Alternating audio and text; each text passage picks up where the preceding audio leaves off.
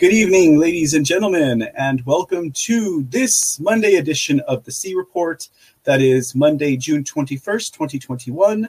I am your host, Mr. C, and it is good to be with you all again for another great show tonight. I hope you all had a great Father's Day weekend, a great weekend all around for all fathers and mothers alike. Of course, you know, Father's Day is for fathers, but I always celebrate both my parents.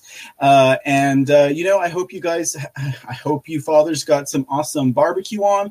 Now, I'll be completely honest with you. When it came to my household, my dad was a pretty good cook, but my mom could kill it on the barbecue. So, interesting enough, I actually have my mom in house today. Now she's not going to be popping on the show or anything like that. There's going to be there's some stuff developing here in the C household. I'm not afraid to share. Now, one thing for sure today, we are going to talk about some of the election audit updates. Now, you know, sometimes I kind of sit back and I think about it. And I don't know if I should, I don't know. Sometimes I'm like, should I apologize? Because it seems like the C Report, all we cover is election audits. And definitely if you guys are in the zone for, you know, different types of topics, well, I do apologize. You know, that's why I try and get in some other headlines on separate shows. But, you know, I guess basically when it boils down to it, when we're talking about everything that's going around the world, like we have a whole bunch of, outlets that we can get a whole bunch of news from, whether it's, you know, in print, online, or on TV for patriots, people who really know what's going on, people who are initiated. And a lot of the guys out there, the content creators and the other shows do a very good job of covering everything about Biden, about the G7, even about, you know, coronavirus, COVID-19 and the jabs. You know, when it comes to things like COVID, it's all there point blank and pretty easy for you all to see. Even the things that are coming out now in like the Fauci emails, for example, if you dig hard enough, you can find all of that information. Like, it's out there. We reported on it back in February, in March of this year, you know, and other people have been reporting about it since like March of last year when COVID first came out. It just takes a little bit of digging. But when it comes to the election audits, there are just so many moving parts to it, you know. So many moving parts that I guess that's why that has kind of been the focal of what we cover here at the C Report. I mean, because, you know, and a lot of this stuff is just coming out. It's not like, you know, with Fauci and his emails, you drop a FOIA request, it takes a year and change, and then finally you get your information, and then you can charge at him with all of the other data that's already been out there. You know, like think about like the frontline doctors for America. That stuff was out like during the spring and summer of last year when they were getting banned, you know. And in fact, the Project Veritas video that just came out, I'm sure most of y'all have probably already seen it, but we're going to play it here today at the end of the show. That was a Texas, Houston local story, and that was totally banned and covered as that reporter Ivory Hecker had talked about with James O'Keefe. But that was there. What we see here with this election audit stuff, all the moving parts, okay? We're seeing it from the election workers, and granted, yes, we had Ruby Freeman and Wandrea Shea, whatever her name is, her daughter. We had them on video. They were there, featured during the hearings that Rudy Giuliani and the Trump team were doing back in December, you know, but then also you have the rest of the stuff that's coming out. You have the election workers, you have the lawyers, you have the state legislators, you have the governors, you have the Secretary of Snakes, all the way up to the federal level. And so I guess that's kind of why it's taken such a head here at the C Report. So I just wanted to say, we do get heavy sometimes here at the C Report, and we do stay focused, but we will sneak in other headlines when we have the chance. But anyways, I just wanted to welcome everyone again. I hope you guys had a very great weekend. I hope it was very lively for you all, and that everyone got to celebrate and spend some time with spend some time with family, and just kind of kick back and stuff like that. Now, boy, I had a pretty good weekend myself. We did the first episode of Lone Star News. That debuted on Sunday. It was myself and the Texan on as a guest. And, we'll see how that goes. If it goes good, maybe I can get Texan to tag along on a bit more of a perm basis, but he is a busy man. And then, of course, we were rocking out with him during the show over on Brothers Uncensored afterward with him and not so average Joe Patriot. So that was a good time. That was a good night. I actually got to hang out with the Foxhole family this past weekend. I got to stop into the Speak Uneasy. He had a great show this past weekend. Now, I got to say, when it comes to my engagement with some of the Foxhole family, I don't say this a lot about a lot of things or people in my life. I'm always more for inspiration over influence, but some of you guys, I feel like some of you guys are kind of changing the way I think and see the world in some very deeper aspects of my being. When we talk about things like faith or even country music.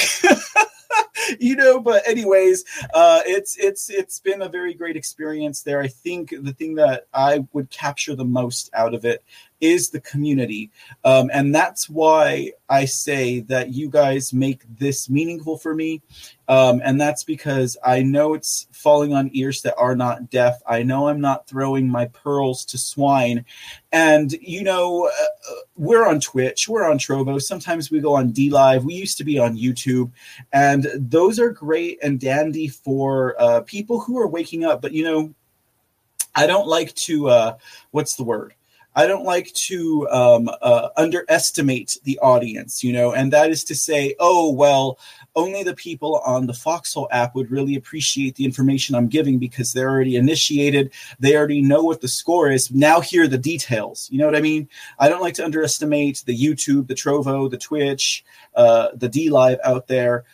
Because they could stumble upon a show like this and it could help or could wake them up. But sometimes I feel like some of the stuff that we cover is just already so deep into the would-be quagmire that I think it might go over their heads. Take, for example, some of the people that troll me over on Twitch, they say everything I say in regards to Trump and COVID and the election audits, there's no proof. And I'm like, you're just saying there's no proof. But if you've been tuning into the show, especially on the audits, because we've been on the audit since day one with Maricopa, starting there because Antrim County was already well into play before we started talking about it. You would know that everything that we present is based on affidavits, on documents from court, from lawyers, from the Senate, from the legislature. And so all of the narrative that we build here is based on that fact of what's actually happening out there in the world. Now, the trolls out there will never understand that.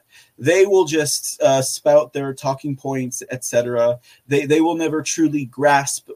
That's why we can only just laugh at them when they say, show us your facts, show us your receipts, pour that sauce on, however that is that they might want to say it. But it's meaningful for me because you guys already have that light on, you know what I mean? And then to be able to bring you guys those details, like today we're going to be talking about Stacey Abrams, and we're going to be talking about how she is very much involved with George Soros. Guys, we're already talking about how George Soros, he influenced the National Association of Secretary of States, as well as the National Association of Election Board Directors. Okay, we've already talked about that. Now we have someone on record saying that this was George Soros' plan, and we'll give you guys that a little bit in the show later on today. So it's very gratifying to me to be able to share these details with you guys, because this is the minutia, the devil's in the details, right? But so is vindication, because as long as we can identify that evil, we can do something about it. And whether that is taking action ourselves, which, a good phone call, a letter writing, definitely sharing information with those who know is definitely beneficial, but also to me, it's also a bigger conscious thing. So I've always seen myself more as a transmitter. So, whatever I take in, I push out, and it goes abroad, and that goes into the collective consciousness. And that's a little bit more metaphysical than we like to get in here at the C Report. But I think it plays a pretty big role on the expansion of our understanding of what is really going on inside our government, inside our politics, inside all of the scandals that the deep state, the globalists bring to the American people, so that we can fight back against that. Anyway, so thank you all for tagging along. Again, from my heart to yours, I appreciate you guys coming back 7:30 p.m. because I had someone in the chat who was like, hey, when are you going on? And they were happy to catch me live. I'll catch the name here in a minute as we do our chat recap from last Friday, kind of previously on Mr. C, and then we'll go ahead and get into it from there. But I did want to thank you guys, especially because we, especially during the C Report, as much fun as we have doing our chat recaps and kind of hanging out, I do tend to get into more of the seriousness of it all. And that could just push some people away, because it's not always all fun and games here on the C Report, but hopefully I can keep the spirit light enough for you guys to hang in there, and maybe we won't all be Teflon Dons in the way of information. It will stick with us so we could take it with us and move forward with it and carry on and so forth. So anyways, that's my spiel at the beginning of the show today, believe it or not. Now, in regards to today's report, I tried to put together as best a report as I could. Now, I have to let you all know, especially for my repeat offenders here at the C Report, this week is going to be a dodgy week for me on the report. So just because I feel like you should know, I do have some stuff coming up with my family. Now, some of y'all may have been aware, and just so you know, I already asked my sister, and I do have permission to speak on this topic, but she will be going into surgery again on Wednesday. Now, some of y'all have heard about my sis, and I've been here helping her and doing the show and stuff like that. It was a really good balance for me. I've kind of talked with some of you guys offline about my living situation and what goes on here, and really just how happy and blessed I am to be able to do this. But that wouldn't come without certain things. Everything, falls and everything happens for a reason. There's a plan for everything, right? Like, we understand that. And we're all part of that to some extent. Now, like I said, I have permission from my sis to kind of speak about this. Now, she had an eye surgery. It was on her left eye, about, I guess, going on 2 to 3 weeks ago, maybe more, about a month ago or more. And she's going in for her second surgery on Wednesday. So the first surgery was not so invasive, to where basically it was good over the course of a weekend. She was able to be functional again. But with this upcoming surgery, she's going to be lights out for literally over a week. So I'm just letting you guys know now, should I happen to miss a C Report, it's not that I've abandoned ship and it's not that I stopped doing what I'm doing. Fortunately, any of the technical blessings, as a Canadian Patriot 17 would like to call them, unfortunately, that has not come into play lately. And I'm not expecting that they would, but I just do want to let you guys know, it just in case, because it's gonna be different. It's gonna be a little bit more of a different time here in the next week and a half to 2 weeks, as we gauge how this is going to go as far as her recovery goes, and stuff like that. And actually, that's why my mama is in the house today. She actually, speaking of really good barbecue, she brought over some barbecue today. Oh my goodness, it was so good to have it. You know, there's nothing like mom's home cooking, and so she's actually going to be with us here also. So that's actually a blessing as well. So we'll see how that goes. And but I just want to let you guys know, just in case, because if I have something scheduled and I don't make an appearance, I will most definitely try and be on the air at some point. So like, for example, if I have something scheduled for C Report tomorrow, and the surgery is not tomorrow, so we should be okay there. But if I have something scheduled tomorrow and I don't show up, I might show up a little later on that night. You know what I mean? Or we might do a Mr. C in the dark, or we might do a well, hello, Mr. C. And you know, I would like to actually do more of those. But it's just, you know, the business throughout the day, and then getting the report together and coming on, and then spending you know, a couple of hours with you guys. I got to make room for some things, you know what I mean? But that's kind of just that. So I just thought I'd let you guys know over the course of the next week and a half, it might be a little hit or miss, but I will most definitely try and be here. If not, we'll do a Mr. C in the dark, which, you know, it's great for all of my viewers and listeners over on the West Coast and moving west, because, you know, it seems to be like pretty early over there whenever I'm on. You know, one time I did a Mr. C, I did a Mr. C in the dark, or a well, hello, Mr. C.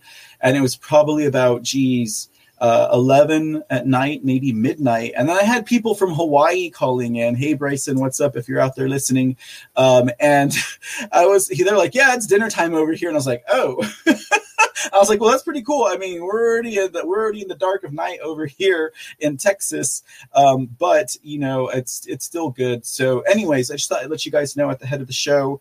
And we'll see where that goes from there, ladies and gentlemen. But now, ladies and gentlemen, let's go ahead and to get into the chat recap. Angel Wing says their bedtime is at 10 p.m. Is that Texas time, Trump time, or Pacific time? Angel Wings. Love having Angel Wings. And Doreen Merck, I see you're over in Foxhole app today. Welcome. Hopping over from the Twitch, I see.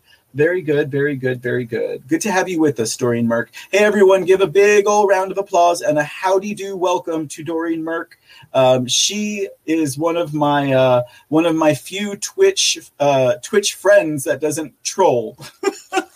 But actually watches the program. So say hello, everyone. Give her a warm welcome. Make her feel at home so she can get nice and cozy with the family. All right, let's go into last week's chat recap. We had Joy for Trump in the house, Looking Up in the house, Just V in the house, Always in Texas in the house, Curious Cat, Sherry Pittsburgh, and Always in Texas says, I joined the Discord, Mr. C. Yes, indeed you did. And so, yeah, I have my Discord now, guys. I'm, So people are quickly finding out. Oh, and okay, wait, guys, before I go on any further, I got to say this because I'm hearing it from behind me. If I start to mambo or anything like that, it's because my mom's watching some dancing movies. Like, anyways, okay, so don't mind me, okay? All right, okay, so yeah, I have a Discord there now. I'm not always on the Discord, but if you're not going to reach me through my personal email, thecreport@protonmail.com, or if you guys skip over to my website at the C Report. Let me go and expand that for you guys. TheCreport.com. Down here at the bottom, we raise the questions at the C Report. I have this nice handy dandy contact form.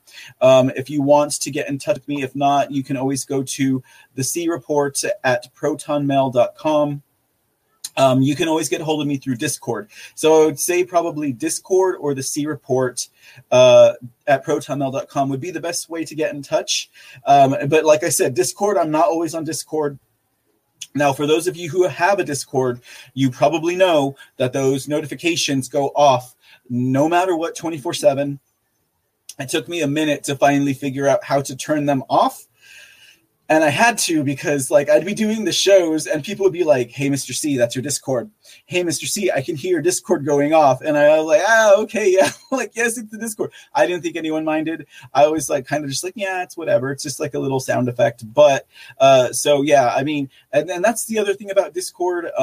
I guess you have to set your status, like if you're online or if you're idle or whatever. And it's like, I guess it's not like one of those apps that is intuitive and it knows that if you turn off the app that you're not online. So if I leave the online status on, I think it just looks like I'm online 24 hours a day, and I'm not. Like, I'll check my Discord every now and then. I'm very behind on my Discord. I was supposed to be dropping articles from my reports in there. I think I stopped around episode 91, and here we are in episode 104, and I feel terrible about it, and I still have to update my Rumble as well. So anyway, yeah, there's a lot of stuff going on here that I still got to take care of. But why not just pop that in there? Yeah, you can go ahead and visit my Rumble. Now, thanks for those of you who have started to subscribe and or follow, however you prefer to put that. I promise you guys, the episodes are coming. There's a lot. Now, what I'm going to do now, prior to the C Report, now we started the C Report on February 1st, 2021. I was doing a show called Queer Voice, and now that was news and current events from the perspective of a conservative gay Latino.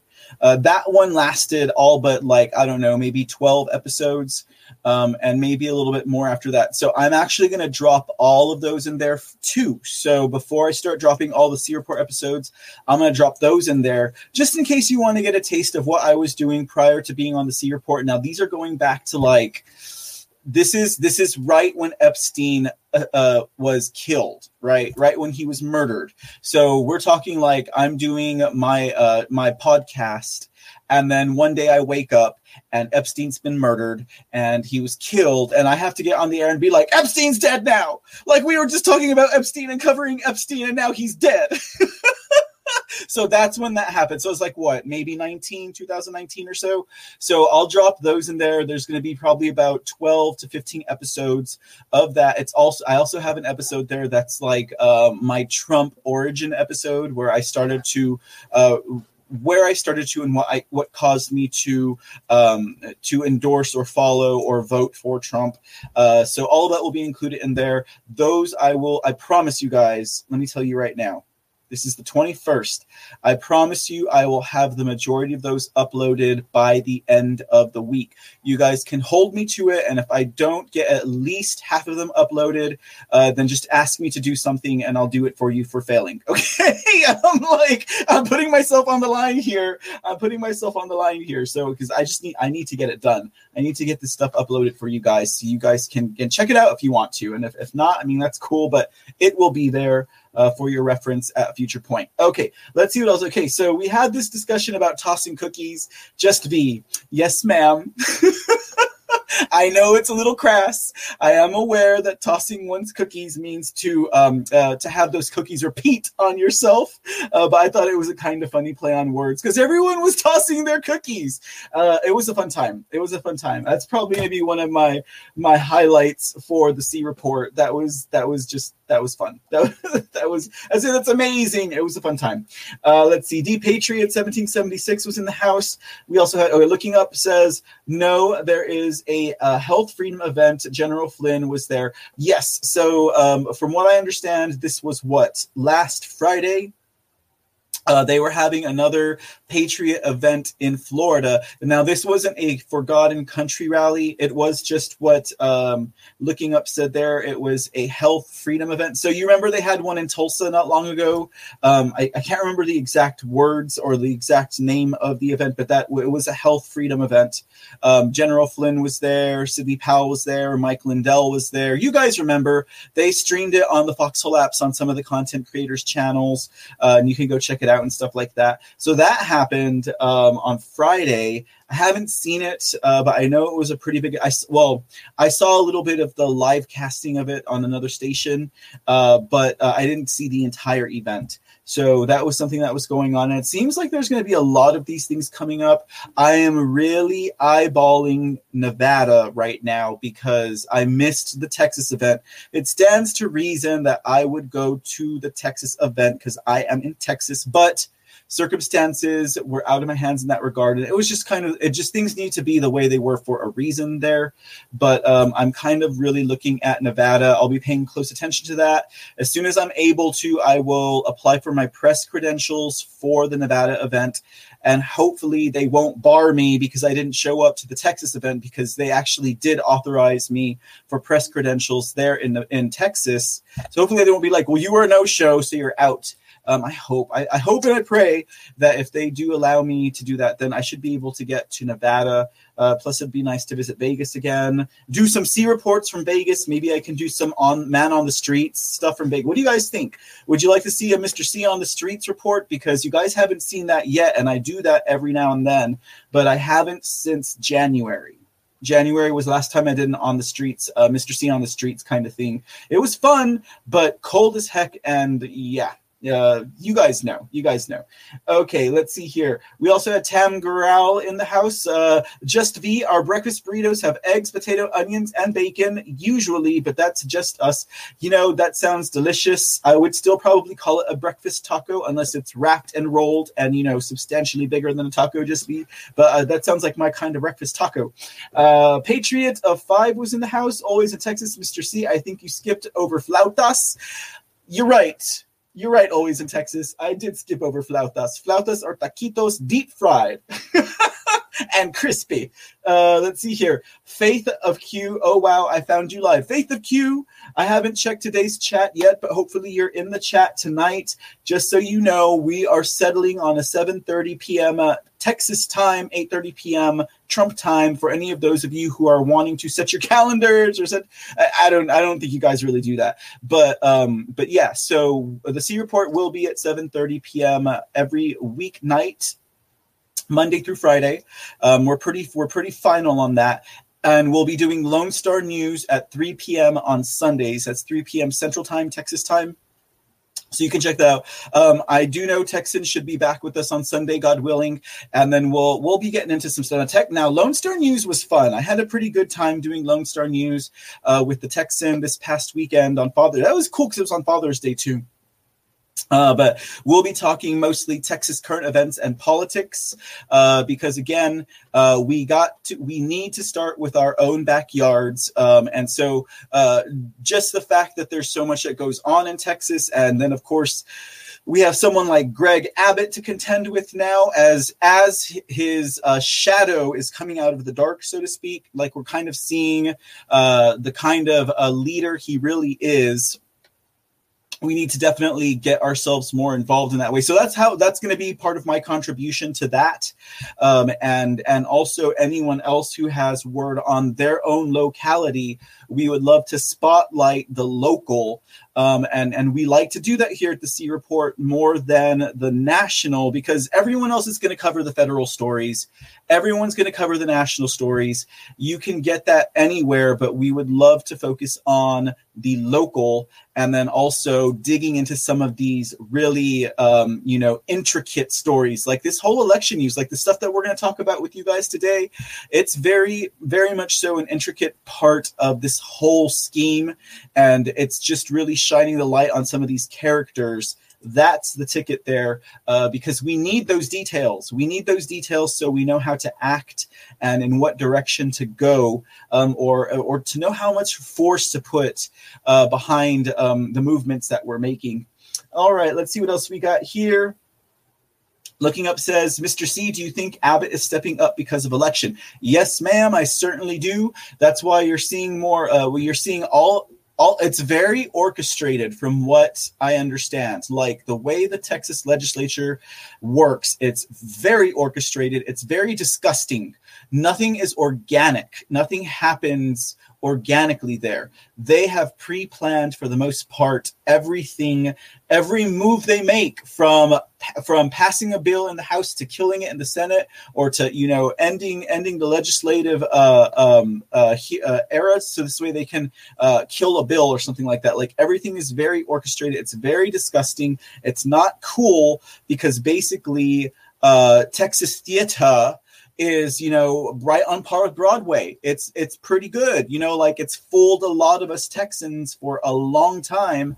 And now we have to wake up and do something about it. When we think about Texas, because I know I take a lot of pride in my state, but when I think about where we are and what we're doing and what we stand for, to know that the whole backbone and foundation of that is a farce, it does not do me good. It makes me feel very dirty inside, and it makes me feel like I've been played.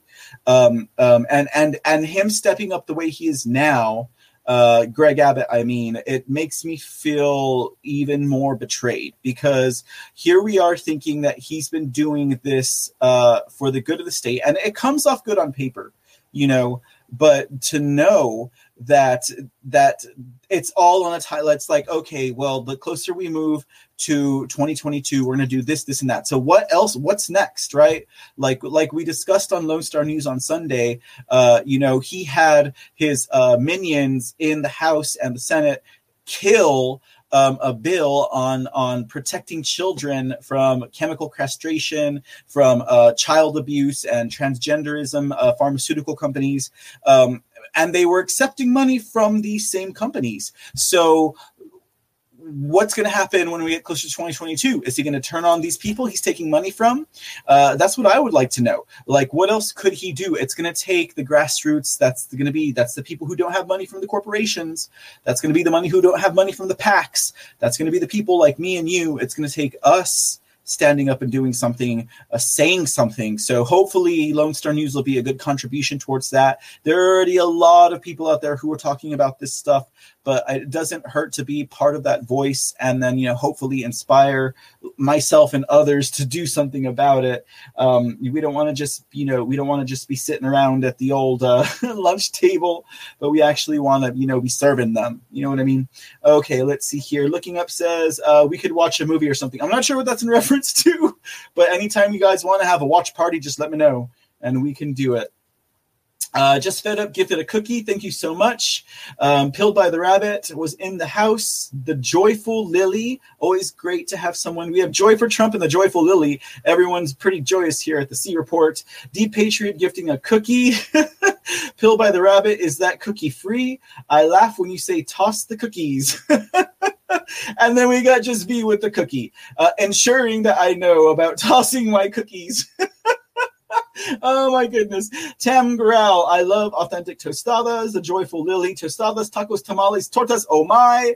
We have a large, mostly Hispanic migrant population here in Eastern Washington. We have too many amazing places to choose from. I'm always in the mood to find a really good Mexican, Tex-Mex, Hispanic type of establishment to eat. They're few and hard to find the further you move out of Texas. Just I'm sorry. It's like getting barbecue in New York. Like, I've had barbecue in New York. It's not good. So I don't know. It seems to me like the further you get out of the south central southwest of Texas, it might be a little bit harder to find really good Mexican, Tex-Mex, Hispanic, Latin food, but that doesn't mean it's not out there. I would definitely take up any recommendations that you have, Joyful Lily. I would definitely go try it out. Maybe we'll do something like that. Oh, anyways, okay. I always thought, because I love barbecue. Did I mention I love barbecue? I would love to do like a Texas tour of the best barbecue joints, because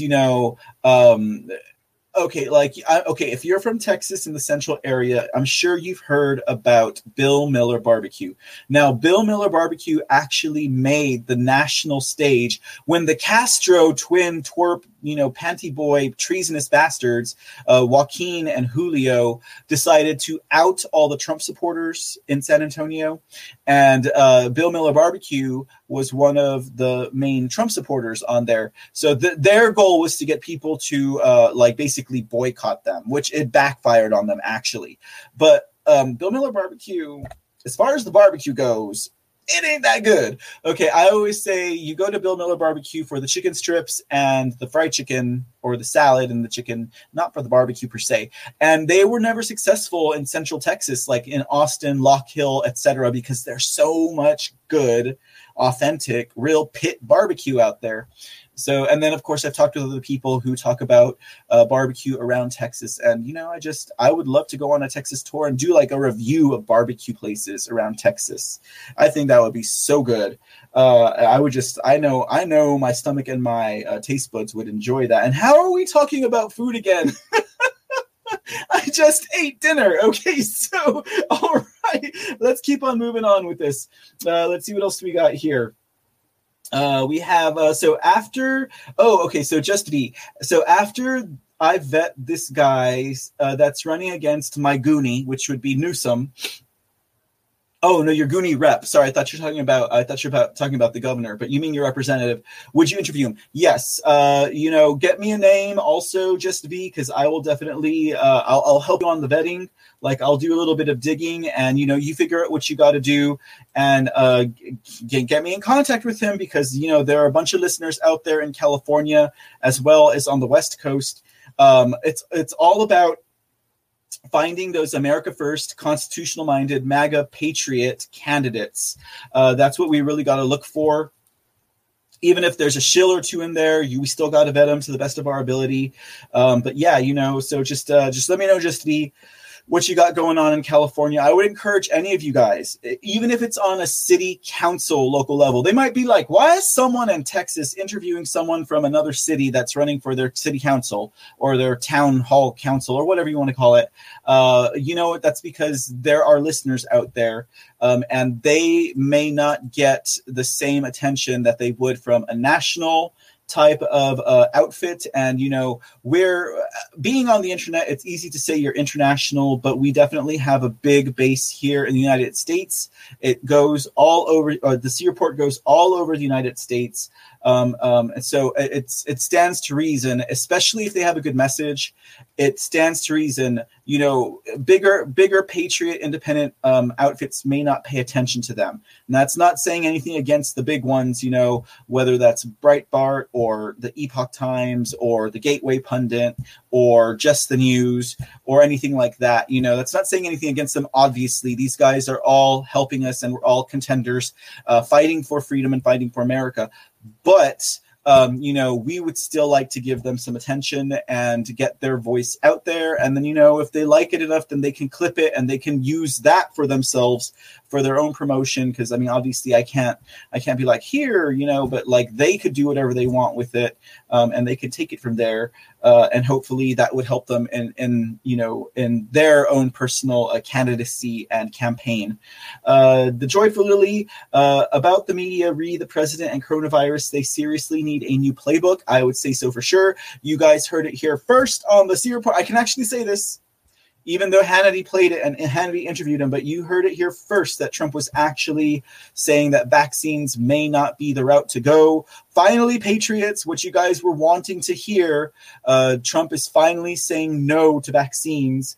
And I pointed it out to you guys. I'm just going to put that as like a little, pen in my ear, anyways. Okay. So also we had Just Be gifting shades. Thank you so much. A Joyful Lily. Oh, wait, we said that one.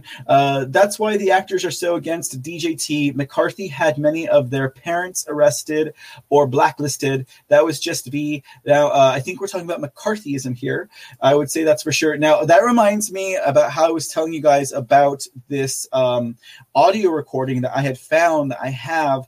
I got to play this for you guys. Like, I'm sure you guys would appreciate it.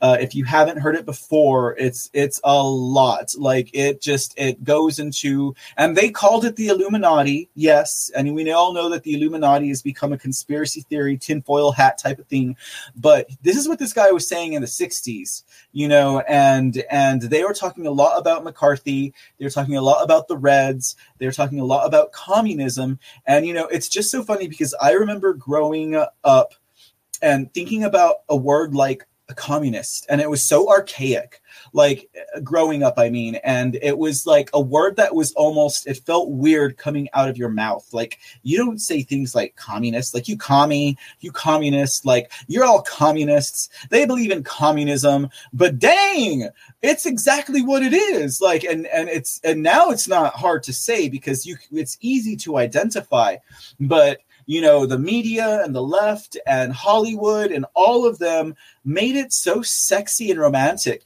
I mean, for crying out loud, they had Garcia Gael Bernal playing Che Guevara, in Los Diarios de Motocicletas, the motorcycle diaries. Now, Gael Garcia Bernal is not a bad looking man, and so it just made communism so sexy. And then you realize just how bad these people were. You ask who Che is? That's Che. And he was definitely one of the most romanticized communists of all time. I mean, way more romanticized than Mao, way more romanticized than anything that came out of Russia, even though some of the artists and the beatniks and, those types of people, and trust me, guys, I ran in these circles, like they're all about Trotsky. I remember so I think I shared with you guys one time, I was on a book tour, and because I published books also, and I think this was it was either in El Paso or in Phoenix that I was doing a reading, and it was at a gathering afterwards, and they started talking about Trotsky, and I was reading poetry at the time that was I was reading some poems that were kind of about being awake in regards to social dystopia and my version of patriot poetry back then, because back at that time I was railing against Bush because he was the one who was in office. I was talking about Bush. I was talking about how there's this whole breakdown of society and stuff. It was that kind of stuff, and so interesting enough, because at the time, I was railing against Bush, so I'm doing a reading to a room full of anarchists, right? And after gathering, since I was engaged in this conversation, they were starting to test me on my knowledge of some of these freedom fighters, and so they had Trotsky up on a pedestal, and I was like, oh yeah, there's Trotsky. I was like, he was in Mexico. I think he got killed by a hammer or something like that. How fitting, right? Anyway, so they're like, oh, okay, so this guy knows who we're talking about. Oh, he's legit. He's legit. He can say these things because he knows that Trotsky was in Mexico running around with Frida Kahlo and her fat husband and doing art and stuff like that, hiding from the Russians. Yes, we all know that story. It's not anything new, you stupid communists. Anyways, okay. So let's go ahead and keep on going at the speak and easy in the house. Okay, joy for Trump. Okay, so I apologize, guys, for playing that Brian Stelter clip on the last episode. I had some feedback that was like, oh, that was so annoying. And I was like, that wasn't his real voice. And they're like, huh? So, oh, no, but this is about the Brian Stelter in his boxer shorts. Okay, joy for Trump. No, I do not come on my show in boxer shorts. Hold on. I'm not, no. Let's just say I'm comfortable, okay? I'm comfortable and it's casual, but I am not in my boxer shorts. Oh my goodness. Okay. All right, ladies and gentlemen. I'm comfortable. I could not sit up here in this. It gets pretty hot in here. I couldn't sit up here in slacks. Plus, my belly's getting pretty round right now, regardless of what you guys can see. So no, I'm not. I promise you guys. God can see everything. So I'm not in my boxer shorts. Okay, let's see what else we got. Yes, that is TMI. Exactly. Thank you, Sherry Pittsburgh. Inquiring minds want to know. Hush you. Hush. Okay. Oh my goodness. Okay. Let's see. What else do we got in here? This is where the chat's going to get a little bit tangly. Let's see here. I didn't get to run through all of it. Tam Grau, I so enjoy watching their playbook sizzle to an ash pile. That's a good point. Everything is falling apart from them. We didn't need the statement to know, but Trump did have that statement where he was like, there's the church that they didn't clear out for me. There's COVID-19 and coming from Wuhan. There's hydroxychloroquine. There's the election fraud. Every piece of their playbook is definitely falling apart. Yeah, Panty Boy. Yep, that's exactly what he is. Let's see here. Dance without your pants. Y'all still talking about pants. The Trilateral Commission of Fulton County, LOL, or the Three Amigos. I'm like, who are we talking about there? We're talking about Fulton County. Just V with the cookie. Thank you very much. Remember the 5th of November, says Tanya Keel. Happy faces. Yep, that's right. Treasonous. Yes, exactly. I remember the 5th of November, a gathering so rare, fox masks everywhere. Boom! V. Yep, you got it, guys. Speaking Easy gifting a can. Thank you very much, my friend. Ooh, excuse me. F. Zuck. Okay, well, the way that Speaking Easy put it so eloquently, it rhymed a lot better. He's another puto. I would agree with that. Definitely, no, sir. Day Tripper in the house. Well, holy shnikes. Listen to the clarity now. Crystal 5x5. Oh, well, I'm glad to hear that. And welcome, Day Tripper. It's always good to have you in the house. Let's see. Zuckerbucks. We got that going on. We are all Anons. Yes, proud. Yes, found. I'm a lizard alien. A lizard alien? Tanya Kill is a lizard alien. Well, welcome, Tanya. Please take the news and good tidings back to your planet for us.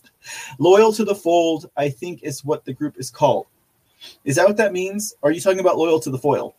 Well, just so you guys know, I actually will be joining Loyal on her show next week. So I'm looking forward to that. And I'll give you more details as they become available.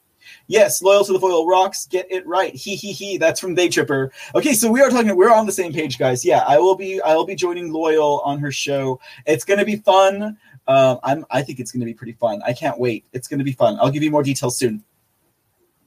Let's see here. Tanya wants to get beaten by a wet noodle. Sorry, Tanya. Okay, 15,000 ballots an hour. We must be talking about Arizona here. Excellent. Even a rabbit has a reptilian mind. I get lost in time babysitting a lizard named Eddie. Bearded dragon. Ooh, that sounds cool, Killed by the Rabbit. Yes, we all do have reptilian minds. That is for sure. Well, we have a portion of our brain that is reptilian. Our minds themselves are not reptilian. Although I do believe some of us are blue-blooded. Not myself, personally.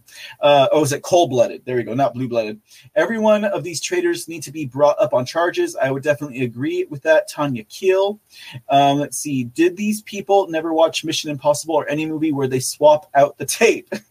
Killed by the Rabbit. Oh, my goodness. Sounds like a bunch of fun. Let me see what else we got going on in the chat. Babs the Ice Queen was in the chat. Howdy, Babs. Lewinsky. Are we talking about Monica or the other one? They're just kidding. The Speaking Easy looks like a liberal face to me. Let's see here. Joy for Trump. Babs the Ice Queen. We've got some good banter going on back and forth here. She has to say no. Okay, took too many Adderall. Don't get sick, Babs. Okay. Always with the meat and potatoes. Always. He needs hair plugs, dorky ball. Who are you talking about there? Or sutures. Okay. So, all right. I think we're about to wrap up with last week's chat recap. God, you guys are amazing. Keep eyes on the prize. Absolutely. Faith of Q, you're most welcome. And I just want to make sure I'm not missing any gold pills from last week. I think that was a wrap on that. Thank you all again for donating the gold pills. I saw one of you guys say that you'll have to have a gold pill budget. Totally understand that. So honestly, some of the gold pills I receive here, I do give back to the rest. I do pay it forward in the Foxhole chat with other family members, other content creators where I can, but everything is most definitely appreciated. Any donations that come this way, always most definitely appreciated. All right, ladies and gentlemen, that's going to wrap up last week's chat recap. Kind of what were y'all talking about last week, Mr. C? That's what it was all about. Let's see now. I'm going to catch up real quick with what's going on in today's chat, and then we'll get into the report. We got a lot of you guys hanging out already. Thanks for joining us. It's good to have you along. Monkey Toes, Miss Tinette Booth. Always great to have you along, Miss Tinette Booth. The Texan, howdy, sir. We got, let's see what we got in here. Just V's in the house. Angel Wings, Dorian Merck, Bruce Banner. Hey, dude, what's up? Good to see you. Chatternuts is in the house. Dolphin72, Pilled by the Rabbit, Tanya Keel. Who's this? Disco Daphne. I like your name, Disco Daphne. Let's go dancing sometime. Who's this? Who's that?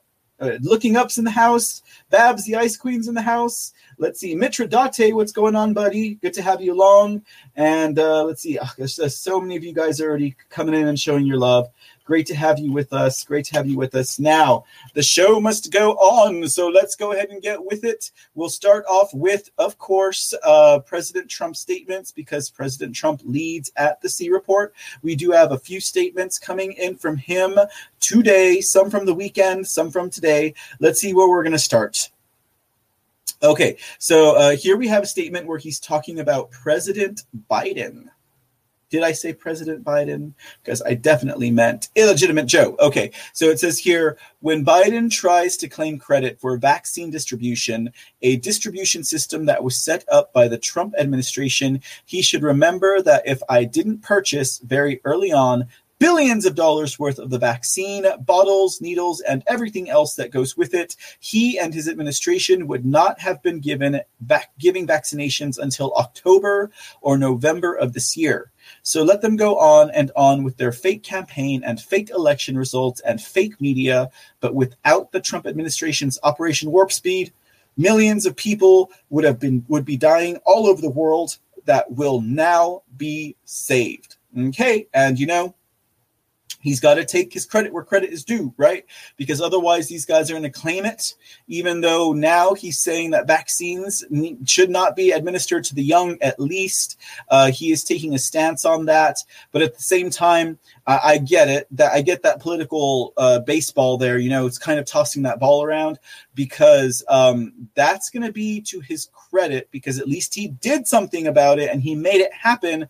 Whereas, these plagiarists over here in the deep state and the globalists would have just either let people die up until 5 years with nothing coming out, or they'll just take credit for something that he did. Of course, that's what we see. Next up, we have an endorsement of Vito Fossella. Now, it says here, it is my great honor to endorse Vito Fossella for Staten Island Borough President. He is strong, tough, loves our country, and truly loves the great people of Staten Island, a powerful voice against crime and all other things going wrong in the city that we love. Vito Fossella will not let you down. Vote for him now in the Republican primary, which has already begun. All right, so if you're over there in the Staten Island hanging out with my girls, then most definitely check out Vito and see what's going on with Mr. Vito. All right, another statement from President Trump. Who knew President Trump is going to be on a tour with Bill O'Reilly? That should be interesting, right, ladies and gentlemen? Okay, so apparently he's doing a tour. This is the history tour. He says, my tour with Bill O'Reilly is getting a lot of attention, and I'm looking forward to it. Maybe tickets would make a great Father's Day gift. Hint, hint. In any event, I'll see you then and much sooner. So, tour dates for the history event, or the history tour. Sunrise, Florida, Saturday, December 11th, 2021. Orlando, Florida, Sunday, December 12th, 2021. Houston, Texas, Saturday, December 18th, 2021. And Dallas, Texas, Sunday, December 19th, 2021. So it looks like tickets are on sale for a lot of these events already. I would go to, I think you can check this out at donaldjtrump.com. Oh, excuse me. Felt like a coughing fit was coming on. donaldjtrump.com, or I guess check out Ticketmaster. And that should be interesting. I wonder what that's going to be all about. I don't know that I will be going myself, but that is December. I wouldn't be surprised if this baby sells out fast, because things tend to sell out pretty quickly where President Trump is involved. On Sunday, we had a statement. Happy Father's Day to all, including the radical left, rhinos, and other losers of the world. Hopefully, eventually, everyone will come together. Now, I found a lot of pushback on that statement online. Whenever I was doing some research, a lot of people were like, Donald Trump releases a bizarre 22-letter statement about Father's Day. Like, how is this bizarre?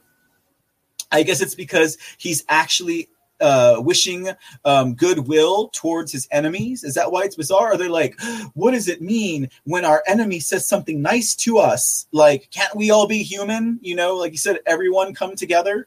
I don't see anything wrong with that. I don't see why you can't wish something nice for your enemy. I mean, that's just me. And I guess it also depends on the kind of degree to which this individual or whatever it is that opposes you, to be honest. But, I mean, it's also a good jab. I mean, he's calling them the left, the rhinos, and the losers. He said they're losers. He said other losers in telling that the radical left and the rhinos are losers. So now the radical left, the rhinos, and the other losers of the world, which I would also take as the media, are kind of like, is he calling us losers? And how is it bizarre? I mean, it's pretty straightforward what he's saying there. Maybe he's taking a jab at them because they also don't believe in the word father or mother, for that matter. But yeah, maybe that's what I didn't read. Okay, I only read the headlines on these because they're left-leaning publications. But maybe that's what it was. Maybe they're like, he said father. What is a father? What does that mean? He's saying dad. Anyways, yeah, I think it could be that, but I could be wrong. I could be wrong. You know, I could be wrong. I sometimes I'm wrong. Who's this guy? Okay, we're going to get right into our news now, guys, right into the report. This is a gentleman by the name of Dave Argel. And he's actually one of the senators who went down to visit the Arizona election audit. He was actually featured in one of Trump's statements where he was like, I don't know what Senator Dave Argel's doing, not doing anything about the election audits in Pennsylvania. He went down to Arizona. He should know better. Yeah. So we're getting into the election audits now, ladies and gentlemen, just in case you didn't realize.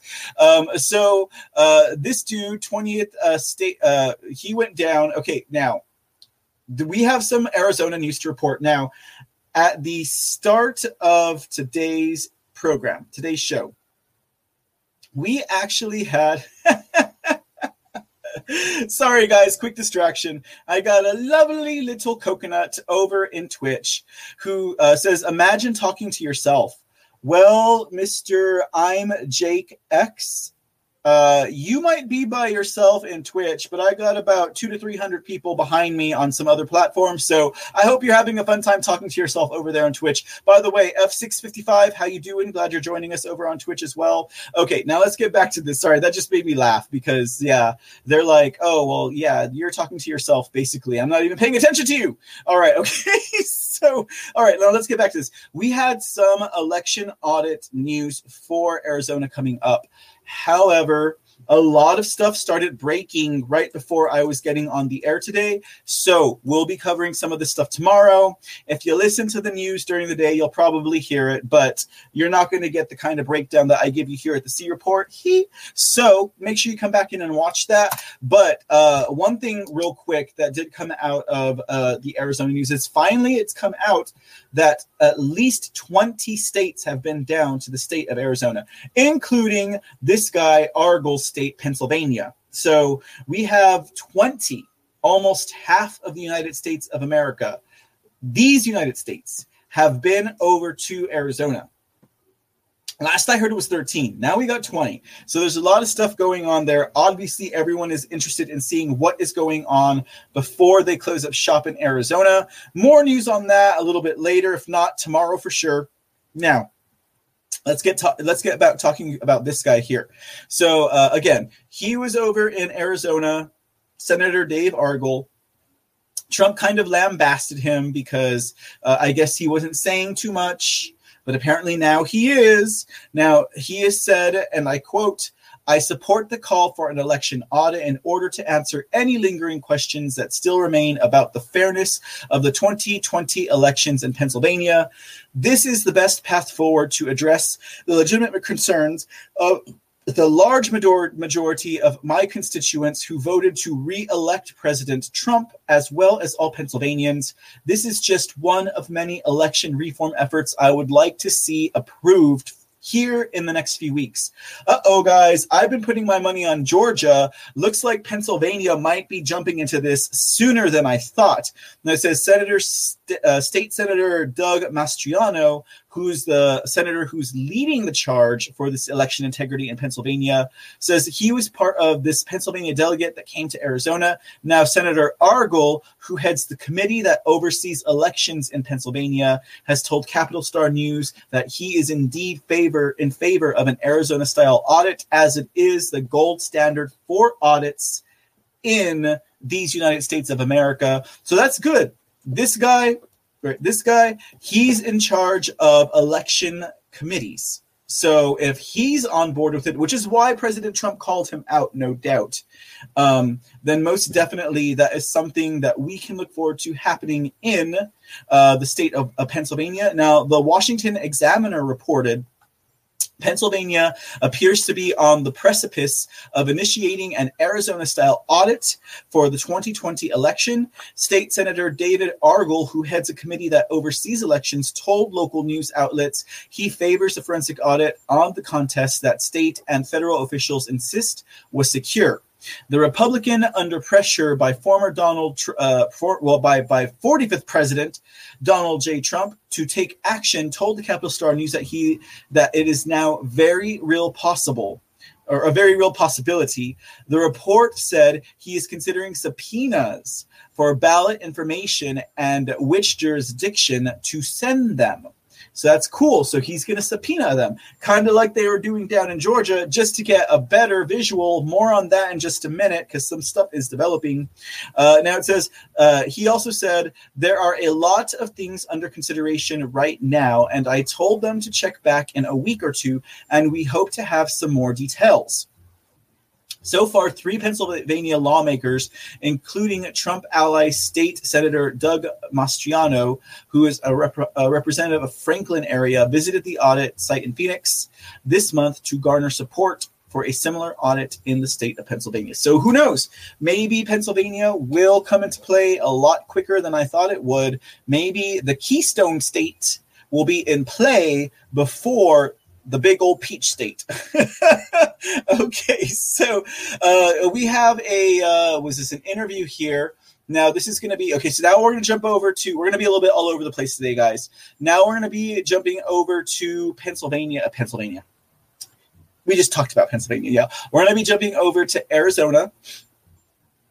Now, this is actually, I would say it's not outdated, but this was on the 17th that, who's this here? John Friedrichs did an interview with Ken Bennett, the former SOS and liaison of the Arizona audit there in Maricopa County, interview with him. So let's go ahead and check out what they had to say real quick. Pretty interesting information that comes out in this audit in regards to some of the irregularities that they were finding over in Arizona during this audit. If you haven't heard it yet, you're about to hear it now. Do enjoy, ladies and gentlemen.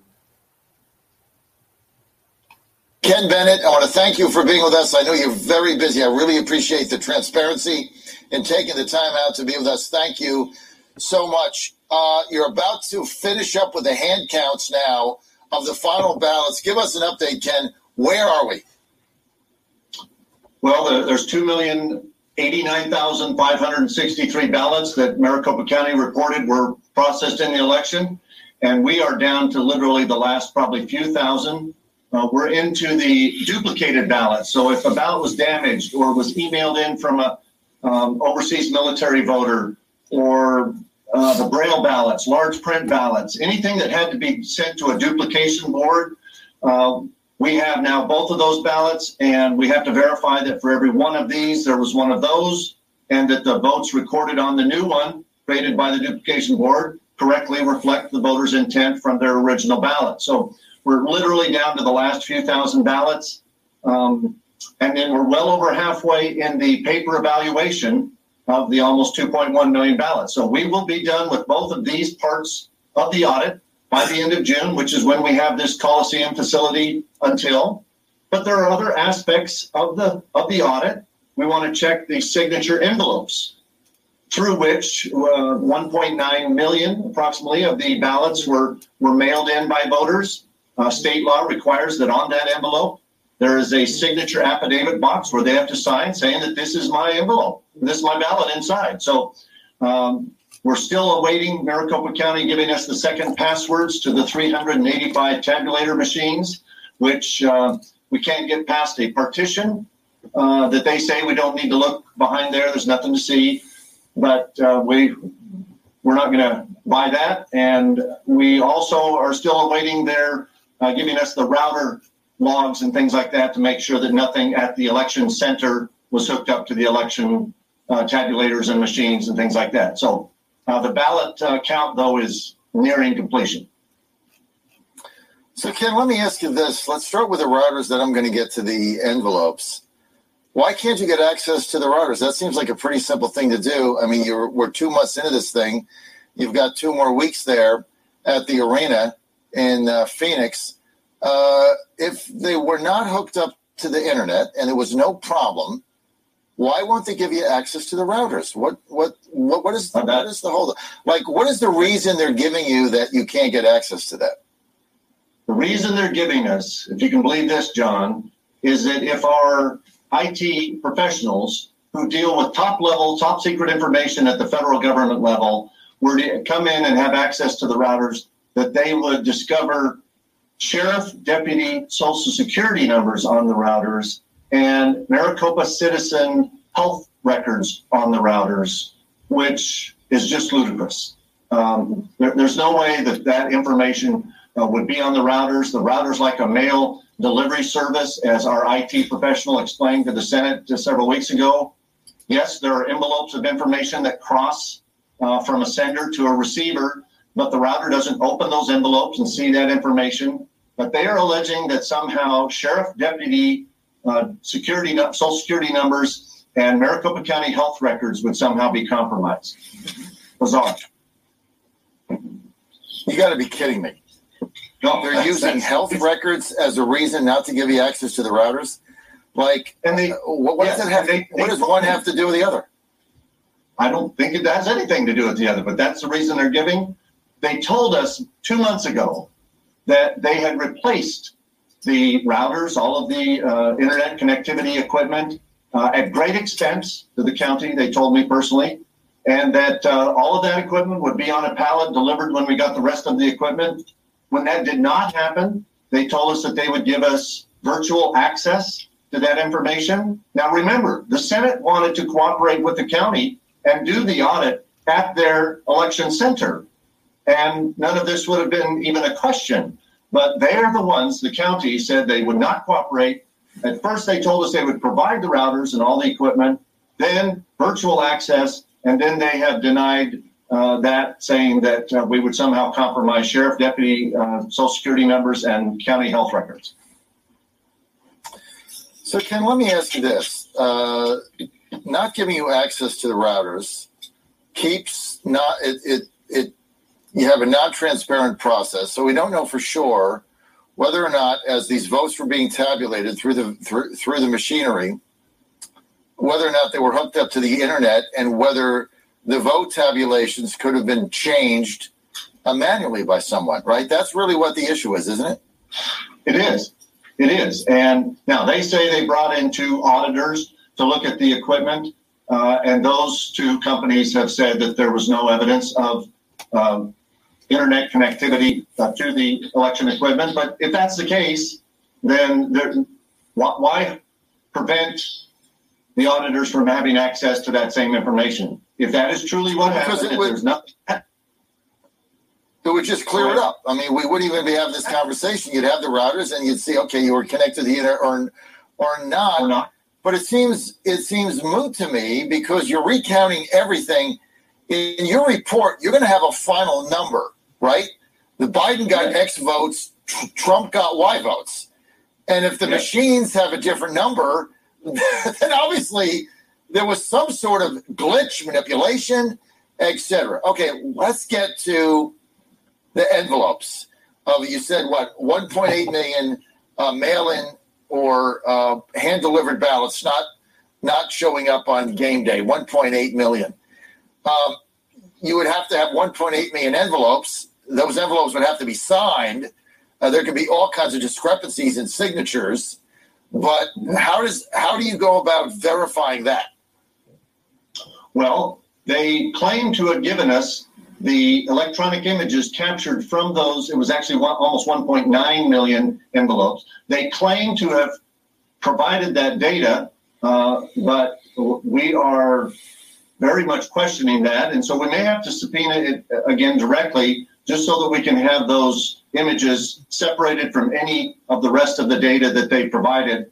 We received 118 terabytes of information when they delivered the machines, and our subcontractor downloaded all of that data, and they did provide some hard drives that had data on it. But we need to look at those images and verify that every one of them contains a signature of a voter in Maricopa County who attested, as is required by state law, that their ballot was inside that envelope. If you go to a polling location, you show proof of ID as required by state law, and you also have to sign the poll book, and that's your verification. But if you're mailing your ballot in, you do that with the signature on the envelope, and so that's why we need to see those signatures. And so if the signatures don't match or the signatures aren't there, what happens? Well, then part of our report would say that Maricopa County opened X numbers of thousands of envelopes and counted the ballots inside those envelopes that never should have been opened. Now, we cannot tie which ballot came from which envelope, because once that happens, the envelope goes one direction, the ballot goes another. But if hundreds or thousands or tens of thousands of those envelopes have no signature whatsoever, then that is a huge black mark on the county for having opened the envelopes at all and processed those ballots.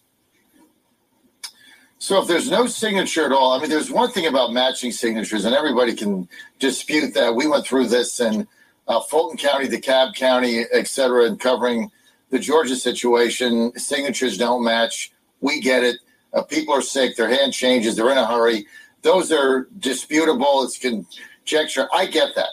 But if there's no signature in the back of the envelope at all, according to Arizona law, those ballots shouldn't have been entered into the system. They should have been provisional, put on the side. Is that my understanding? Well, not actually called provisional. There is a provisional ballot process where the voter has to fill out information about their identification, their address, so that the county can verify whether they are an actual voter. But if those signatures are missing from the envelopes, they should have never been opened and had the ballots processed from within. And that is per Arizona law now, not any kind of a decree, not any kind of deal that was made like they did in Georgia with Stacey Abrams.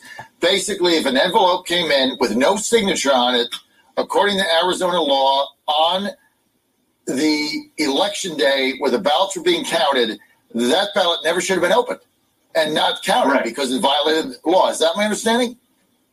That is correct. You're exactly right. And so in your report, all this is going to be detailed out, whether there were 100 of these or 100,000 or 10,000, whatever the number is. I got about a minute. Ken Bennett, when you're there at the arena to the end of the month, vision out for us in a minute when you think your report will be complete and submitted to the State Senate of Arizona. Well, we will complete our activities here at the Coliseum, which will take us through the end of June. There will probably be a few to several weeks of these kinds of activities related to the ballot envelopes. There's still checking of voter registration anomalies, 52 people voting from a two-bedroom home somewhere, or people voting twice, or dead people voting. There's going to be a few to several weeks of that type of investigation, and then there'll probably be a few to several weeks of putting the whole report together. The report's going to be massive, and we are in the process of double and triple checking every one of the tally sheets that came from the counting tables. Make sure that each one of them was scanned in, and that you can find that corresponding number in the spreadsheet that adds up whatever the numbers add up to. So maybe August, I don't know. All right, ladies and gentlemen. So you heard it there from SOS former Ken Bennett and John Friedrich on Outside the Beltway.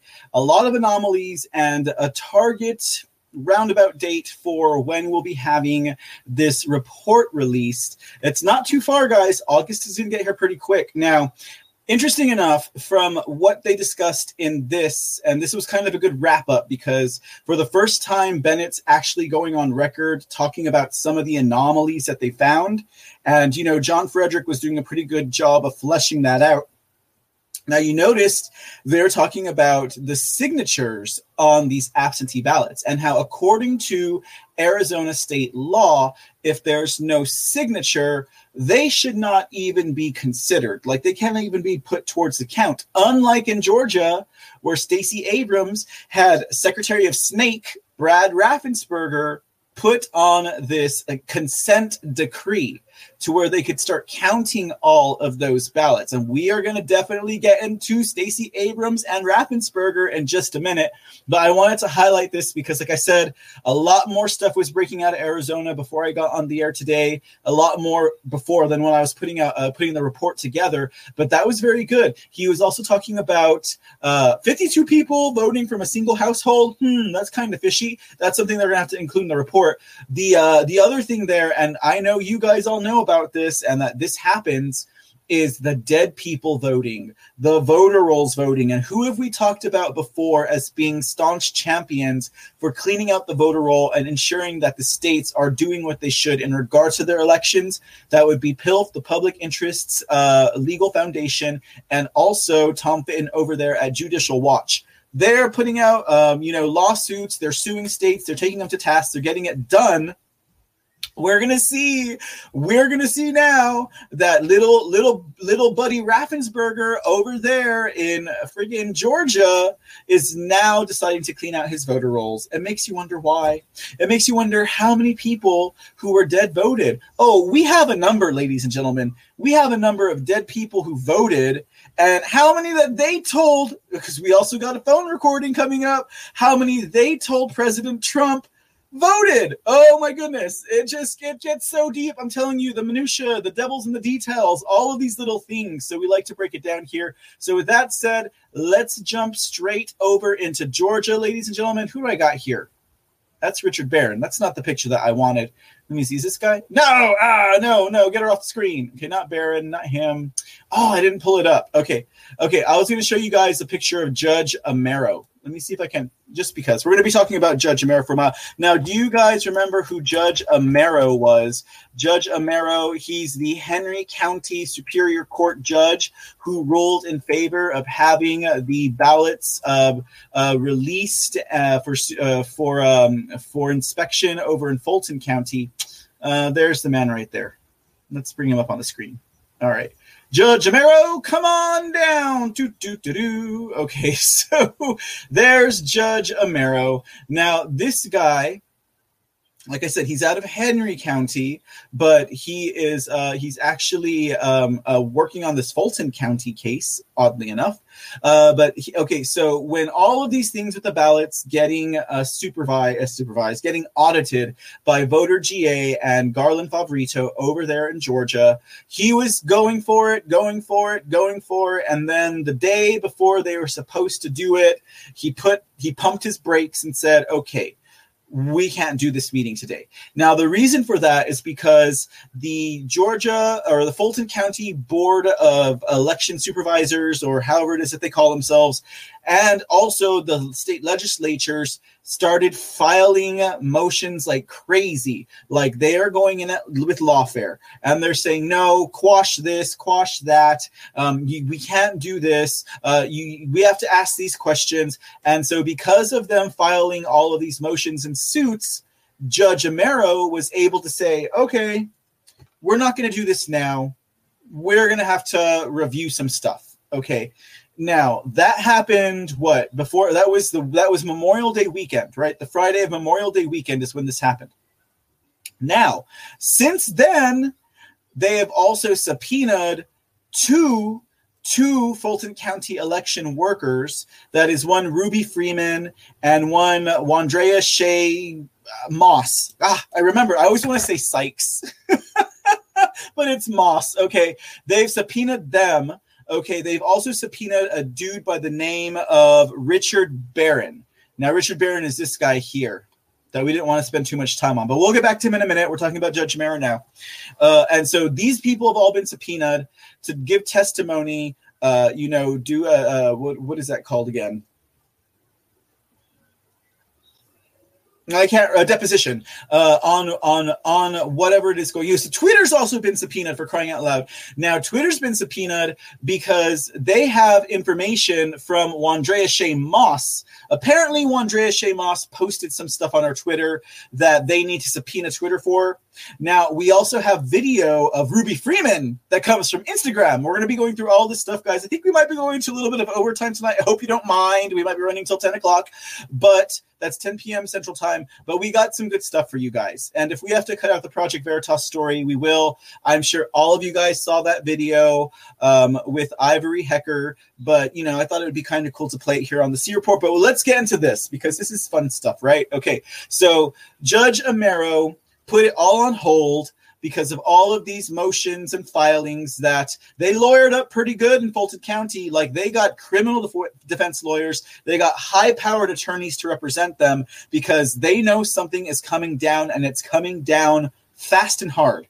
Okay, now, in spite of all of this bottlenecked lawfare stuff, Garland Favorito over there in Georgia is still, as soft-spoken as that man is, he is still highly optimistic that they will get this audit. And all they wanted to do was handle the absentee ballot so they could get a 600 DPI resolution or higher scan on them. They don't even want to do a forensic, like, let's see what this paper's made out of kind of thing. They just wanted to scan them for higher resolution so that they could then do an audit that way. But all of the Fulton County Board of Election supervisors, all of them, they're like, no, we can't do this. They're saying it's like against Georgia law, etc. They're already going head to head on the lawfare with this stuff. That stuff's already in play. So today they were supposed to file. Judge Amaro was supposed to give a ruling on this whole situation. Now, Garland's already said it's probably not going to happen until after 4th of July. This man must know something about the way the system works because the judge has ruled as of today that he's going to do a ruling on it at a later date because there are even more motions and filings that these defendants' lawyers, being the state of Georgia legislature, Ruby Freeman, Wandrea Moss, all of them, their attorneys are fighting like crazy to push this back. Okay, so basically what's happened out of this is that these lawyers have filed last-minute filings. They've submitted last-minute filings that have caused Judge Amaro to go ahead. He's going to go ahead and push it back. He said, and I quote, "I'll try to get an order as quickly as I can. I feel the need to ruminate a little bit to really understand a couple of the points that have been made." So these high-powered criminal defense lawyers, they've sent a series of motions that are going to delay the testimony, and the judge is basically acquiescing to it. Let him acquiesce. Garland Favorito still seeing things on the bright side, which is good. He's a glasses half full kind of person, which is always a good thing to have, because that means he's not going to give up. Now, aside from the ballots being unsealed, which is what this hearing was over, there's also a delay on testimony. Now, they've delayed testimony from Ruby Freeman, who we'll be talking about in a little bit, and Wandrea Shea Moss. But also, they delayed a testimony. They wanted this one quashed. Like, they were like, quash this completely. And that is over the Fulton County Election Board Director, one Richard Barron. Now, Richard Barron has already been fired. He's already been fired from the Fulton County Board of Electors, like the Election Board of Directors. He's already been fired. He's already out of the picture. But it's because of what was going on with this man that they want his testimony, obviously, because he was the one that was playing all the dirty deeds over there. Now, don't forget, guys, what did we talk about? We talked about the National Association of Secretary of States, and we talked about the National Association of State Election Directors. These are the two nonprofit organizations that George Soros and his ilk got into to make sure that the elections in 2020, indeed, the elections from whenever he got these people in, would go in their favor, whether that was liberal or progressive or whatever it is that these people want, whatever these bad actors want. That's why they got inside. And guys, I know I told it to you here on the C Report about a week to a week and a half ago, but we have some confirmation that validates my theories tonight. We'll be sharing that with you later on when we're talking about the Secretary of Snakes, because that was the game they had to play, ladies and gentlemen. They had to infiltrate, they had to take over these two organizations, the National Association of State Election Directors and the National Association of Secretary of States, in order to get this job done. And that's what they've been doing. That's why you see all of these Secretary of States, from Raffensperger to who's the new one, Griswold over in Colorado, to Benson over in Michigan, to Schnabs over in Arizona. Like, you see all of these bad to who is the one over there in Pennsylvania? She's not with them anymore. Brookvar over in Pennsylvania. Like, all of them, these Secretary of Snakes, all of them, they all turned heel on the American people during the 2020 election, and indeed maybe sooner. But that was the name of the game, and that's what they had to do. So anyways, let's talk about this guy here, Richard Barron, real quick. Now, like I said, Richard Barron is the former director of the election board of Fulton County. When he was on the board, he was not able to report the chain of custody for somewhat 18,000 ballots, right? Couldn't find it. In fact, he told them that it's been missing, like that it was lost, it was not findable, they couldn't do it. And now that all this news is breaking, it's finally breaking, right? It's been on the undercurrent in the local news, it's been on the undercurrent in the independent media, but now people are finally picking up on it. President Trump made a statement on it, right? He made a statement on it about it last week, where we're talking about the Georgia Star demanding chain of custody be turned in for the counties of the state of Georgia. Fulton County was found to still have been missing 18,900 ballots, chain of custody, for the absentee ballots that were turned in on the 2020 election. And this man here, who was subpoenaed for testimony to give a deposition and all that today, it was quashed. Well, no, I take it back. They wanted to quash it, but instead it's been delayed. It's been delayed. That means he's still possibly under the gun. He might still have the spotlight shining on him. All of a sudden, this man has found the chain of custody paperwork.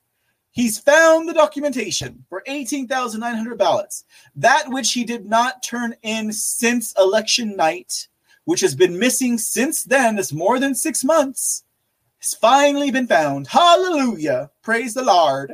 He's finally found it. Hooray for Richard Barron. All right. Yeah. So interesting, right? Very interesting. How convenient, right? There's no such thing as coincidences. It's not a coincidence that now that this man has to go and testify before a judge that he's finally found the chain of custody documentation. It's not a coincidence at all. But here's some other things that they might want to pick Richard Barron's brain about, okay? Because Richard Barron was also involved with the receipts and the disbursement of one Mark Zuckerberg's Center for Tech and Civic Rights, Zuckerbucks, dispersed in the state of Georgia. Now, you all know that we have talked about Zuckerbucks and how they basically poisoned the elections in 2020 through his Center for Tech and Civic Life. We're all over that here at the C Report. That's what we like to talk about. We like to talk about this little minutia stuff, right? Okay, so this man, when he was the director of the Fulton County Board of Elections, he was the one who was direct contact for Fulton County and the money that Mark Zuckerberg, Facebook CEO, and his wife, whatever Chan, gave to the Center for Technology and Civic Life to perform safe elections in 2020. So he actually sat in on a board meeting with these guys, and it proceeded without asking any questions. He was just getting the funding provided to them for them. Now, The Fulton County Elections Director, Richard Barron, told Fulton County Board of Commissioners that he was able to secure this grant for the county, but he failed to mention the name of the funding group, which was the Center for Tech and Civic Life, or the fact that they had only one day earlier received a $250 million donation from Facebook founder Mark Zuckerberg and Priscilla Chan to fund the Fulton County grant. So here's the summary budget details of the proposal that Barron sent to the Center for Tech and Civic Life on August 18th, 2020, which they accepted, and that was what? $1,488,000 that went to the absentee ballot assembly and processing equipment. They spent $937,710 for early voting sites and ballot drop-off options. They spent $3,923,700 on in-person at polling places on election day for a total of $6,309,436. I said that all screwed up, but the point of the matter is it was over $6 million, right, that this guy was in charge of dispersing from Mark Zuckerberg's foundation, Center for Tech and Civic Life. Okay, so maybe whenever they decide to get this guy to testify, they could ask him a little bit about that. You know, I really wish we could see here how much money went into hiring people and how much money went into the staffing for that. Now, of course, we all know who staffed, you know, the election night ballot counting procedures. We all know that was Happy Faces. That's Stacey Abrams. Once again, oh, this monster keeps on coming up. This wildebeest, right? Oh, what's going on here? Hold on. But yeah, so that's another thing to think about. So how much money did the Center for Tech and Civic Life through Mark Barron or Richard Barron in the Fulton County Board of Election Directors? How much money did they funnel into Stacey Abrams' entrepreneurial firm, Happy Faces, who staffed all the ballot counting procedures and probably every other agency in the government of Georgia? How much money did they spend on them? That's what I want to know, because that's a pretty good question. You know, that's a pretty good question to ask. And now we have to say, ladies and gentlemen, we're going to hop over to Ruby Freeman. What do we got here? That's not it yet. Oh, well, that's Stacey Abrams, not quite Ruby. I thought, you know what, ladies and gentlemen, it's the barbecue's fault. Let's show you this woman's face. Come on, Ruby, come on down. Here's Ruby. All right, Ruby, come on down. You're on the C Report. Okay, so here's Ruby Freeman. Now, she is one of 3 to 4 individuals who are now confirmed to have repeatedly passed ballots through the ballot counting machines during the night over there at, what was it, the Honda Civic Center or something like that? Whatever it was, the Fulton County Center or whatever, the Toyota Center, wherever these people were that were doing this crime, right? Okay, so Ruby Freeman, right? Okay, we're talking about all the prime suspects here tonight over at the C Report in regards to what happened in the state of Georgia. You know, I am from Texas, but you know what? This is important, okay, guys? You know, this is important. Georgia's important, even though, you know, it's like baseball's moving to California and Coca-Cola. No, let's talk about these guys, okay?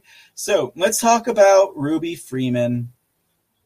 Okay, because this is gonna come into the breakdown. What we're leading up here to right now, guys, is the breakdown of everything that happened in Georgia. Now, you all know this. You all know this because we all heard the hearing that Giuliani did in representing Trump down there back in November, December, right? They laid all this out, guys. They laid all of this out for us. So we already know it. Also, we have all the affidavits. You know, we have all of this information that was turned in regards to the election scandal, the fraud, the coup, the steal, the theft, however you want to put it. But now we're going to get into some of the actual details of it. So, you guys remember last week we were talking about how Secretary of State's Raffensperger sent this one dude down to do an audit of his election running, his ballot counting night, right? And it came back and it bit him in the butt because it's showing all of this lack of chain of custody. No one knows what they're doing. Happy Faces is hiring people that want to, mess stuff up. And now people are like, hey, this is your own guy that you came down here to do the audit, and look at what it's showing. And then that guy's trying to backtrack, right? Okay, this is all leading up to that, guys, because that was a 29-page report from 7th Hill or 7th Tree. It was 7th Tree Services, and the guy's name was Carter Jones. Carter Jones. We talked about him last week. I showed you his report.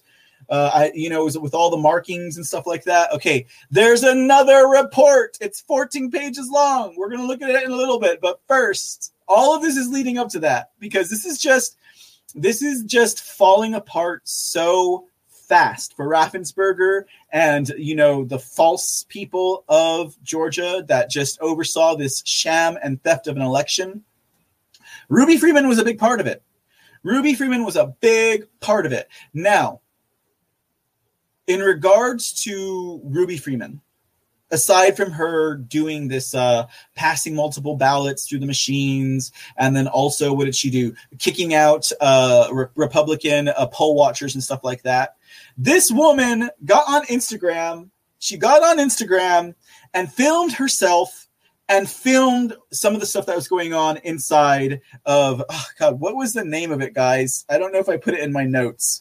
Where they were working. Was it the Toyota Center or something there? Wherever they had the pipe bust. Yeah, the pipe thing, and they had to evacuate everyone. Let me see here. Do I have it here? I'm giving you guys the wrong information. I need to give you guys the right information. I think it was the Toyota Center. Someone tell me in the chat there if you're paying attention. You guys are having a good time in chat. I could tell. Okay. Let's just get into it. Okay. So let's see here. Sorry, guys. I'm getting a little distracted. Okay, let's go into... let's take a look at the video, because you remember Twitter's been subpoenaed. To get information from Wandrea Shea Moss.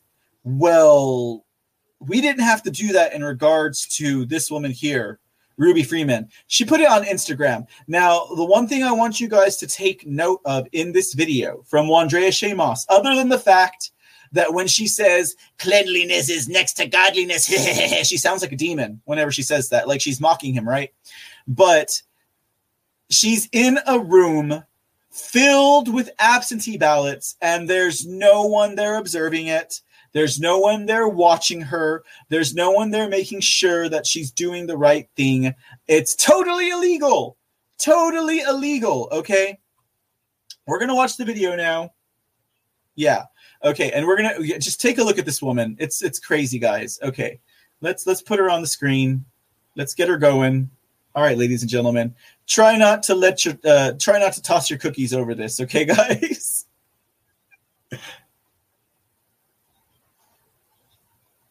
Testing, COVID testing. Oh my God. I want to turn around. Hey, everybody. Yeah, I just got back yesterday after 10 days, and I had just got tested. Hold on. Baby girl, you okay? Breathe. Sniff. You don't need no asthma pump. You okay, baby?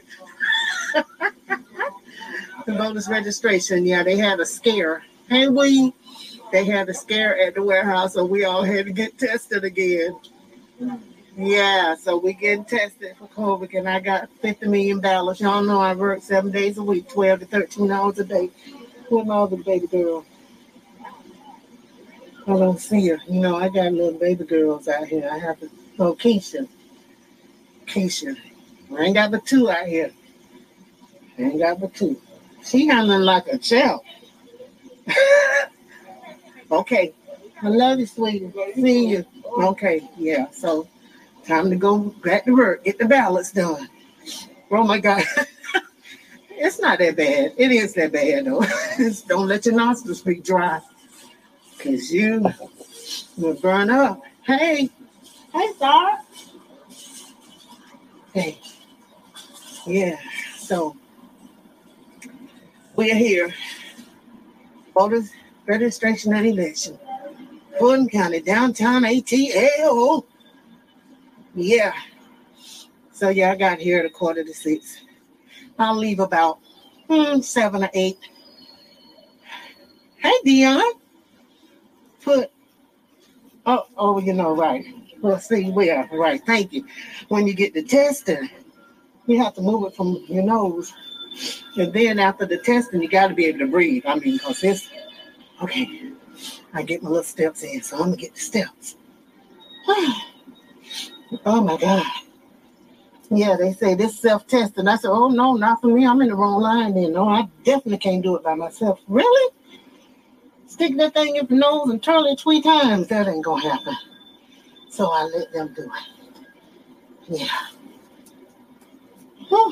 So, hey, Dion, what's going on? How are you? Yeah. So, I got a lot of work to do, y'all. So, I'm working 7 days a week. But I'm getting it done. I was out for 10 days. Because I ain't like the way things were going. So, I just said, yeah. Anywho, I'll see y'all when I see you. But I'm back. Ready to work. I'm gonna let y'all see this. Okay, don't say nothing. Listen, look.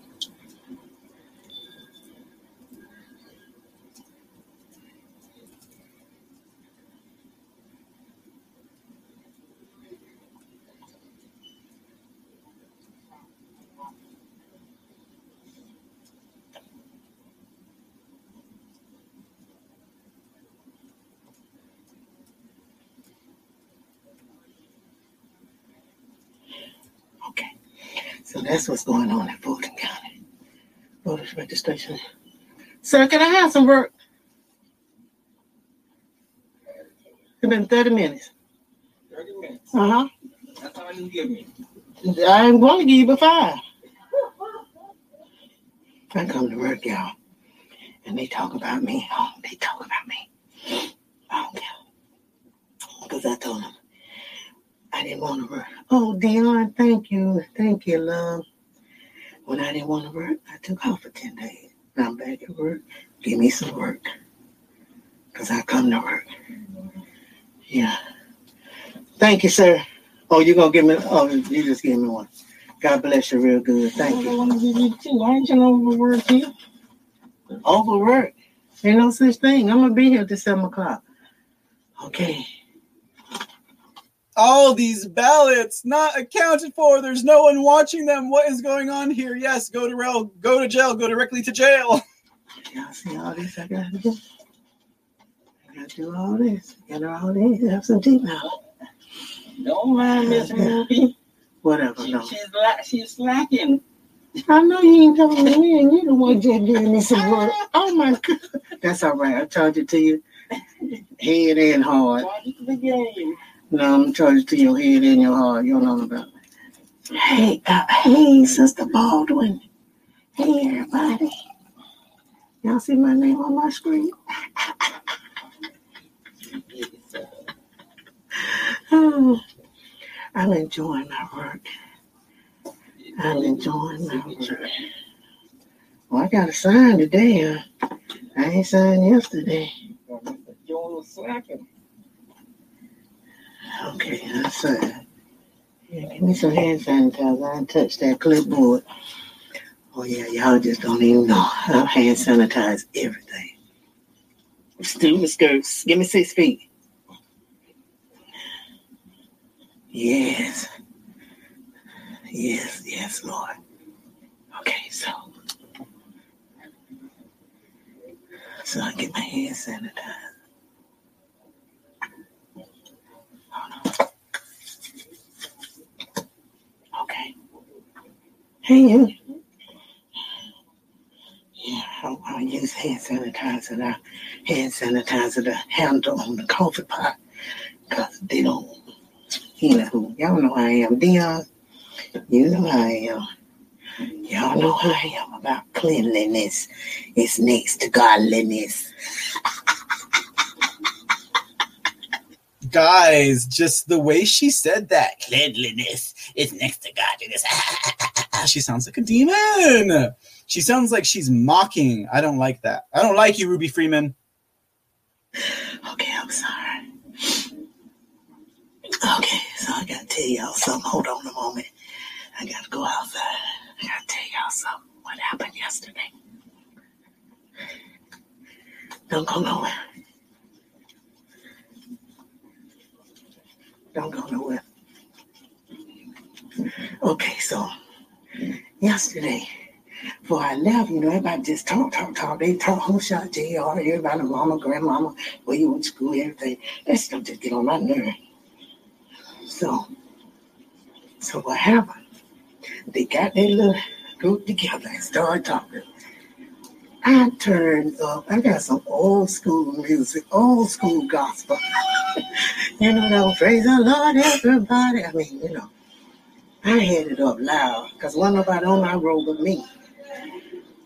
Hello, love. So I had it up loud, right? I had it up loud, okay, everybody know about I'm in the corner. I had it up loud, right? So after about 30 minutes, this girl saying, Miss Ruby, can you turn your music down? I'm trying to enter. I said, oh, y'all finished now? Oh, I was just doing it to drown out the noise. Well, we just have to talk. I said, no, you don't. No. I said, I heard, I hear everything. You know what they say about that little rat in the carpet. Well, I hear everything. So they were saying, I know she did it on purpose. And I was like, I heard her. So I say, yes, I did do it on purpose because I have to drown out the noise because y'all talk on purpose. So I said, okay, let's make a deal. Y'all stop talking and I'll stop with the music.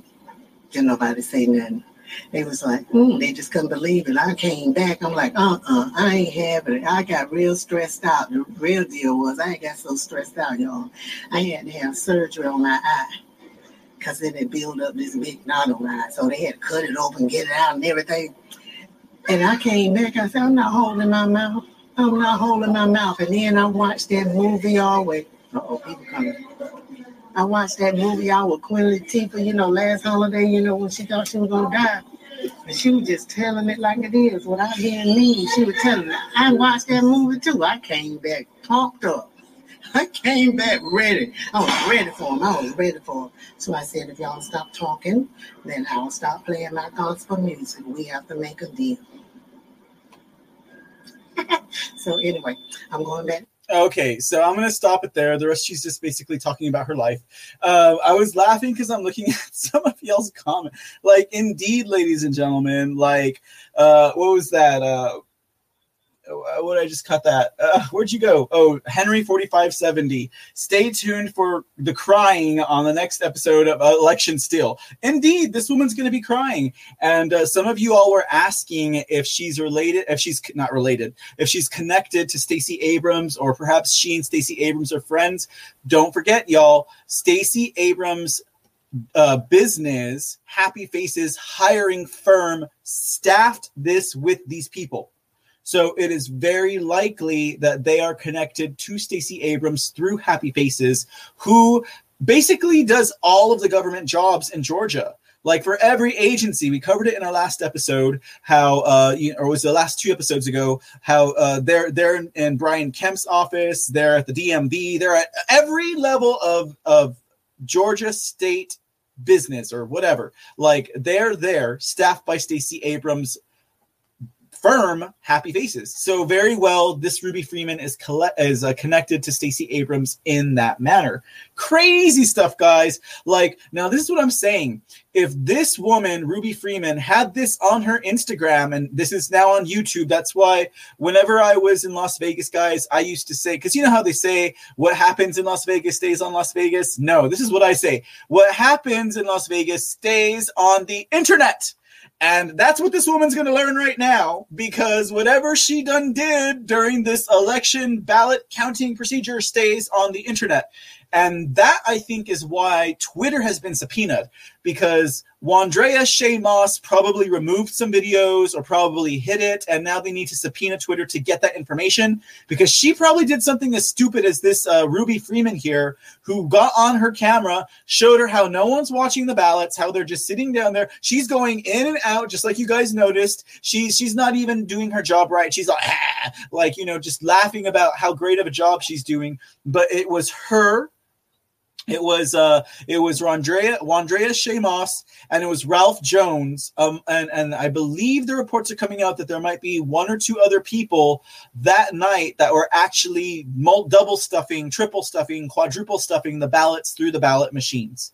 And this woman made the stupidest human error. I mean, what is this? Is this hubris? I guess this would be hubris, right? Where she's like, I can just go on. I'm going to go on the break. I just got in from work and I'm going to waste taxpayer money. Well, is it taxpayer money? I don't know. It came from CTCV. It came from the Center for Tech and Civic Living, right? So I don't know. She's wasting Zuckerberg's money. Maybe Mark Zuckerberg should be like, Ruby Freeman, you wasted that money. You could have been counting that stuff. And then she has it on film too. And then she's broadcasting on Instagram at the same time.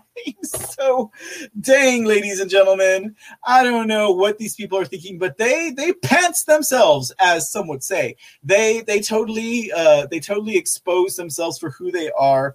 And that is the long and short of it. Now, you guys have been having a great time. I'm having a great time tonight. Before we go on, I just wanted to real quickly thank the following viewers out there: Doreen Mark, Just V, Pilled by the Rabbit, Matt 1776, Blonde Blue Lady Q, Always in Texas, Bruce Banner, Henry 4570. I can't read my writing. Looking Up, D Patriot 1776, Napkinator 79, and Frickin' Nuts. Thank you so much, guys, for your gold pill donations tonight. We're not done yet, though. The show's still going, because guess what? Now we are going to get into Stacey Abrams. So let me go ahead and pull up her. Look at that. Look at that woman right there. Stacey Abrams. Some people can't stand the sight of her. I know I can't. But we have to talk about these people. Georgia is in such big play. You know what? They may not even need to do an audit in Georgia. You know what I mean? Like, with all of this evidence that's coming out that we're all talking about, they should not even need to do an audit. They should not even need to do an audit in Georgia. What if in a historical toss-up, they just say, decertified, without an audit? Because everything that we're seeing, everything that I'm showing you, everything that's out there, right? Because I'm just calling headlines, and I'm just going through stories, and I'm just bringing it here and aggregating it to you guys and curating these stories for you all. But these stories are out there. If Mr. C's talking about them, definitely other people are talking about them. President Trump himself talked about this stuff to none other than the Secretary of Snakes, Brad Raffensperger. We have the audio. We're going to play it here in a minute, but let's talk about Stacey Abrams first, okay? Because Stacey Abrams, again, she's the one who staffed all of these people. She's the one who had all of them come in to do this job. Now, and that's interesting, because in other states, it was actually the unions, the AFL-CIO. They're the ones who were doing it. But in Georgia, it was Stacey Abrams, none other than, and Happy Faces, which is her hiring firm. Now, some interesting stuff has also come out about Stacey Abrams. Maybe some of you all caught some of this, but Stacey Abrams actually serves on the board of directors for an organization known as the Center for American Progress. Have you all ever heard about the Center for American Progress? Do you all know who is the committee chairperson of the Center for American Progress? Actually, not even he's like the president. Do you know who it is? I'm pretty sure you guys can guess who funds the Center for American Progress. Everyone's favorite, Mr. George Soros, Mr. What is it? Isaacs himself. George, don't you know every woman over 25 needs some cucumbers in the house, George? Man, you got to do something about them eye sacks, George. Them eye bags, they're pretty low there. You're right on par with Palpatine. I think that was so fitting, Palpatine and him. But let's talk a little bit about the Center for American Progress. That would be one John Podesta. You all know who John Podesta is. He's the man of the Podesta brother fame, who was embroiled in the Pizzagate scandal, who was Hillary Clinton's campaign director. Yes, that same man, John Podesta. Who knows? Maybe we'll get to talk about Pizzagate and all of those guys' shenanigans at some point in the future here on the C Report. But these are some pretty bad actors. You know, we have this report from the New American that says left-wing activist Stacey Abrams sits on the board of an organization that participated in exchanges with a top Chinese Communist Party-linked propaganda group for more than a decade, that being the Center for American Progress, and has even co-authored reports as part of her role. But the Center for American Progress has been a repeated partner with the China-United States Exchange Foundation for over a decade, working with the Chinese propaganda fronts on reports, sponsored trips to China, and other initiatives. As the New American has previously reported, one of the ways in which the China-United States Exchange Foundation influences American policy is by sponsoring trips of United States politicians, journalists, and other prominent persons to go to China, where they wine and dine with key members of the communist regime. Okay, so here's from the Center for American Progress. I'll just expand that on the screen for you guys. Now, this is a statement they released in December of 2018. Let me go ahead and expand it for you there real quick. Boop, boop, boop, boop, boop, boop. Okay, all right. It says here, now this is from again, the Center for American Progress statement. Stacey Abrams joins the Center for American Progress Board of Directors. Now, you guys have to understand, when you're getting involved with an organization like the Center for American Progress, and it's also come out that Stacey Abrams is a lifelong member of the Council on Foreign Relations, you are at the top, or near the top at least, of these deep state globalist black hat organizations. Okay, so she's actually riding pretty high on the hog, which means the hog's getting pushed down pretty low, right? But at the same time, it's important to note this woman, she's actually got some pull working with organizations that work with John Podesta, that work hand in hand with the Hillary Clinton Foundation, Hillary Clinton, and ran their freaking campaign. And then George Soros is funding these guys. He probably knows Stacey Abrams by name, if not by gap tooth. But George Soros probably can say Stacey Abrams and know who he's talking about. She's probably not just a shadow figure in his cabinet. He probably has met with the woman. That's just speculation. I'm just saying. But let's look at this statement real quick. Stacey Abrams joins the Center for American Progress Board of Directors. Washington, D.C. Former Georgia House Minority Leader Stacey Abrams is joining the Center for American Progress Board of Directors, the organization announced today. Abrams is an author, serial entrepreneur, nonprofit CEO, and political leader. Abrams served 11 years in the Georgia House of Representatives and 7 as House Minority Leader. In 2018, she became the Democrat nominee for governor of Georgia, where she won more votes than any other Democrat in the state's history. She has founded multiple organizations devoted to voting rights, training, hiring young people of color, and tackling social issues at both the state and national levels. She is also a lifetime member of the Council on Foreign Relations. Lifetime member.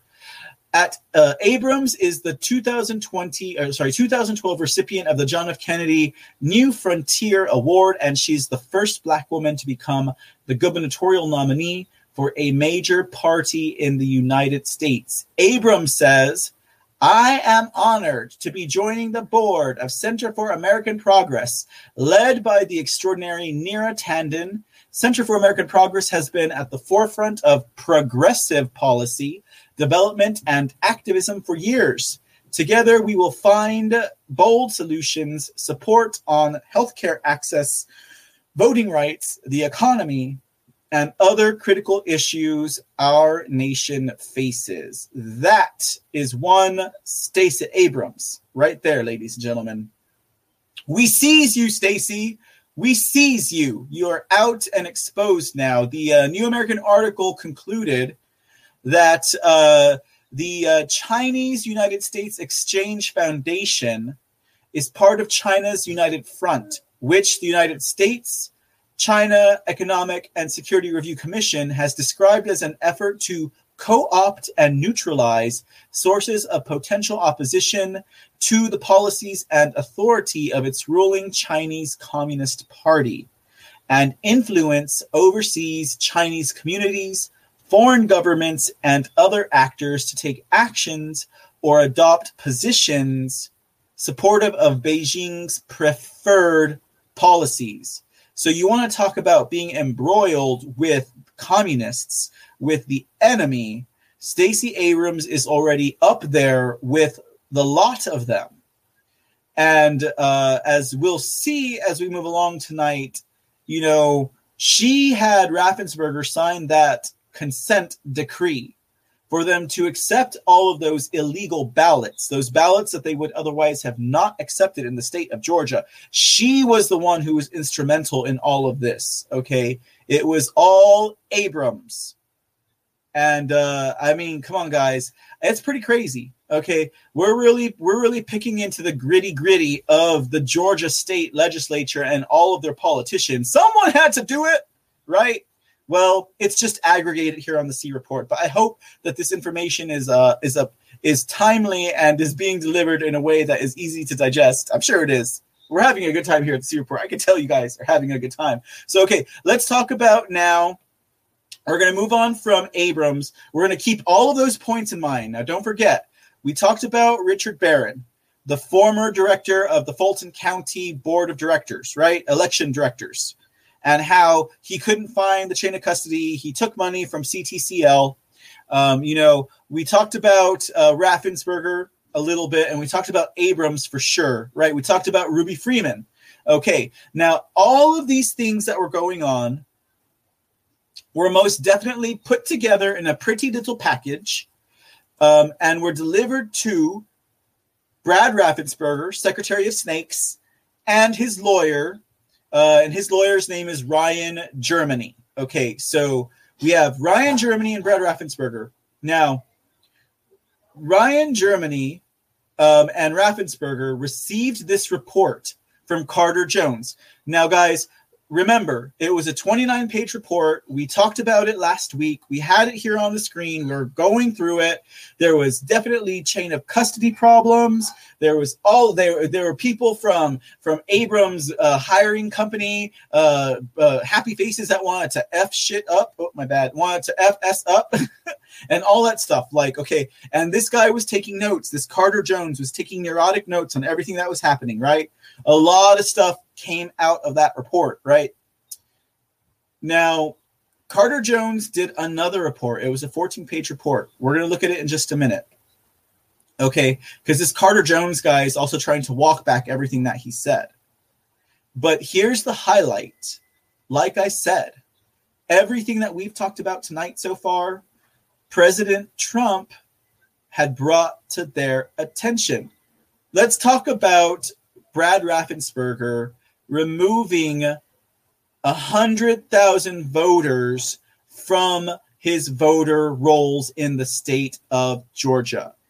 Now, that's big because, like I said, you got to go to the public. You have to go to PILF, the Public Information Legal Foundation, or you have to go to Judicial Watch if you want to get in touch with someone who's going to press through lawsuits states to clean their voter rolls. They've done this successfully in California, in Pennsylvania, and other states where they sue and they get them to clean out their voter rolls. Well, Brad Raffensperger is in such a tizzy over everything that's falling apart. Like, if any state were going to fall apart and it were going to be obvious to anyone how bad of a deal this guy made, how much theft, how much scandal, how much lies and fraud and collusion and everything, it's breaking down. To me, it's breaking down in Georgia to the point that they don't even need an audit. They don't even need to do an audit because all of their methods have been exposed. You don't even need to get to the end result because everything that they did is coming out before they even get to the audit. Like, they're not even going to get there. Everything that they did wrong is coming out before they even get to the audit. It's going to be like a reverse audit almost. It's like maybe this is the only state where this is going to happen, okay? But everyone else is going to get an audit. I don't see a need for an audit in Georgia. They just need to like cancel the whole damn thing, decertify it, because after all, these guys did so many bad things. It's all coming out. It's insane, guys, the way that it's working. Okay, so Brad Raffensperger wants to remove 100,000. He's going to remove 100,000 voters from his voter rolls. 18,000 of them are dead. People who are dead, okay? This came from Just the News. There are more than 100,000 Georgians set to be removed from the state's voter registration rolls unless they act in a timely manner. State officials told Channel 2 News that the removals are required by law and the maintenance of the voter rolls must occur every 2 years.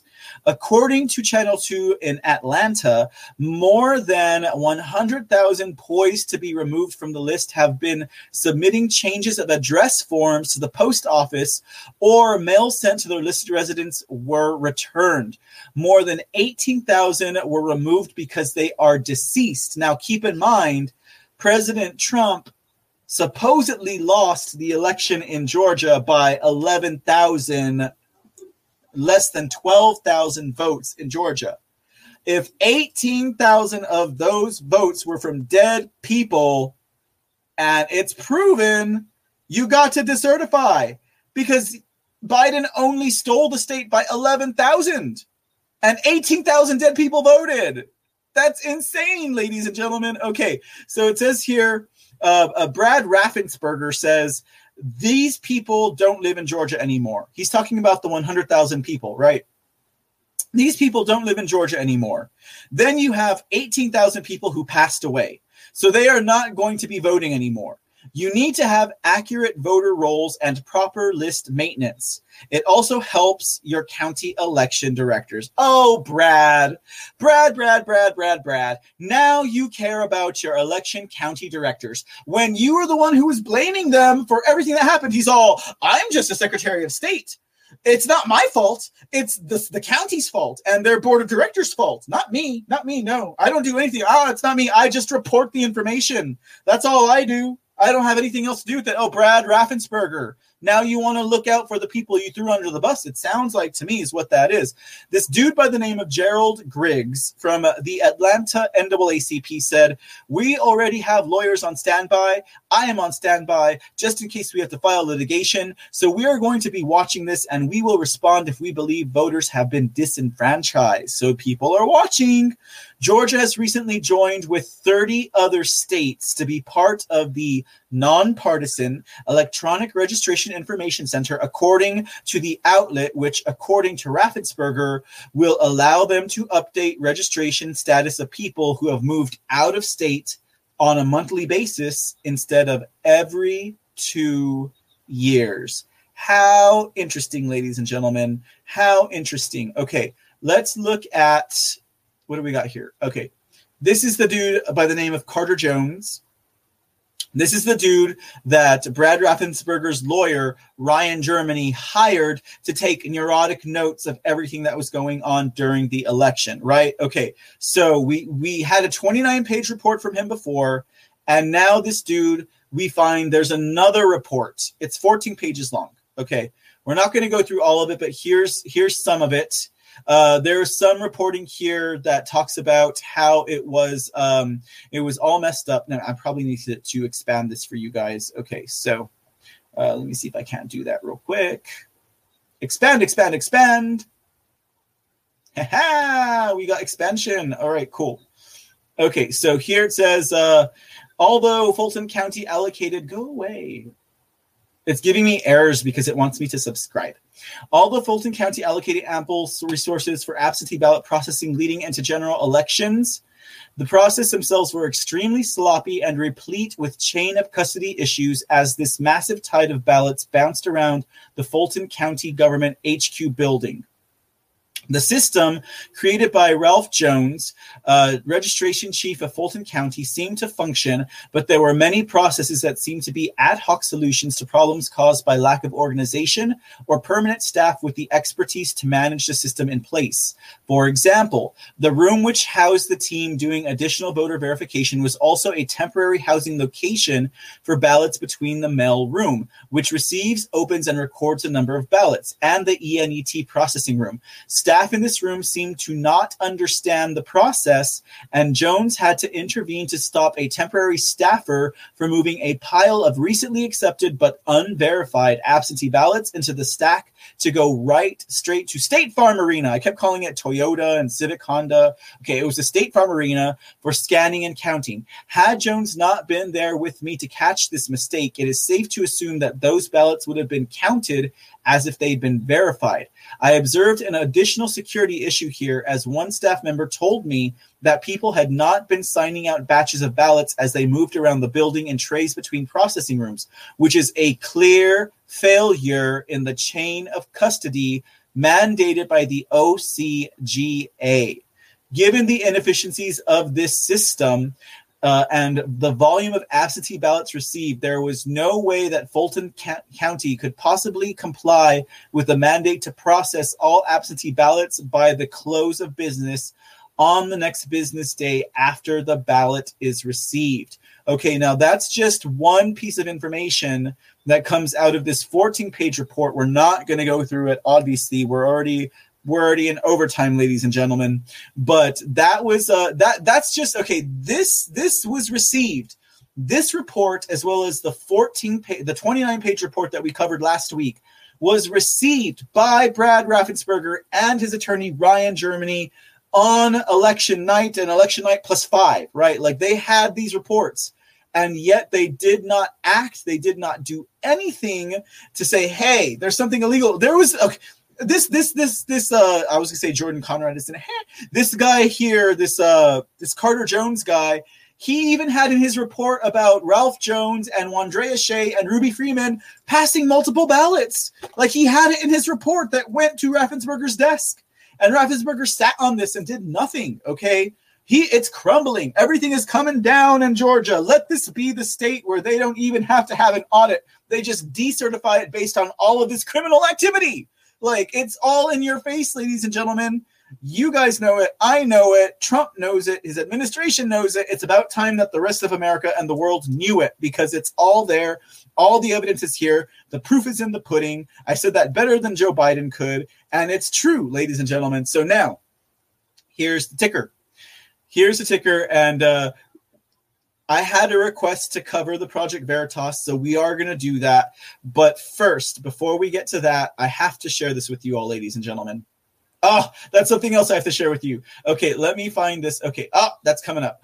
Where's it at? Where's it at? Where's it at? Where's it at? I got it here somewhere. Okay, let me pull up something real quick, guys. Hold on. Let's go back over to... No, I don't want to show him. No, I don't want to show her.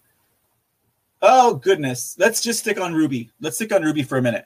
I got to pull up something real quick. Now, ladies and gentlemen, you guys probably remember the story that was coming out from the Washington Compost, where Brad Raffensperger tried to frame Donald Trump for giving him, trying to convince him, trying to pressure him into calling the election for him as opposed to Joe Biden, right? Now, this story got into the Washington Compost and everyone ran with it. Trump is a bully. He's doing something illegal. And he's no credit card obligations. No, ladies and gentlemen, no, don't let this be happening now. Oh, you got to be kidding me. All right, hold on. Okay. This cannot be happening. Okay. I'm refraining from using foul language here. Okay, give me a minute. I'm going to find something real quick here. Let me go and expand that. Whoop. Hey, ladies and gentlemen. Okay, so let's talk a little bit about this real quick, and then I got to find this because, guys, I had this. I was working on my other computer. Let me see here.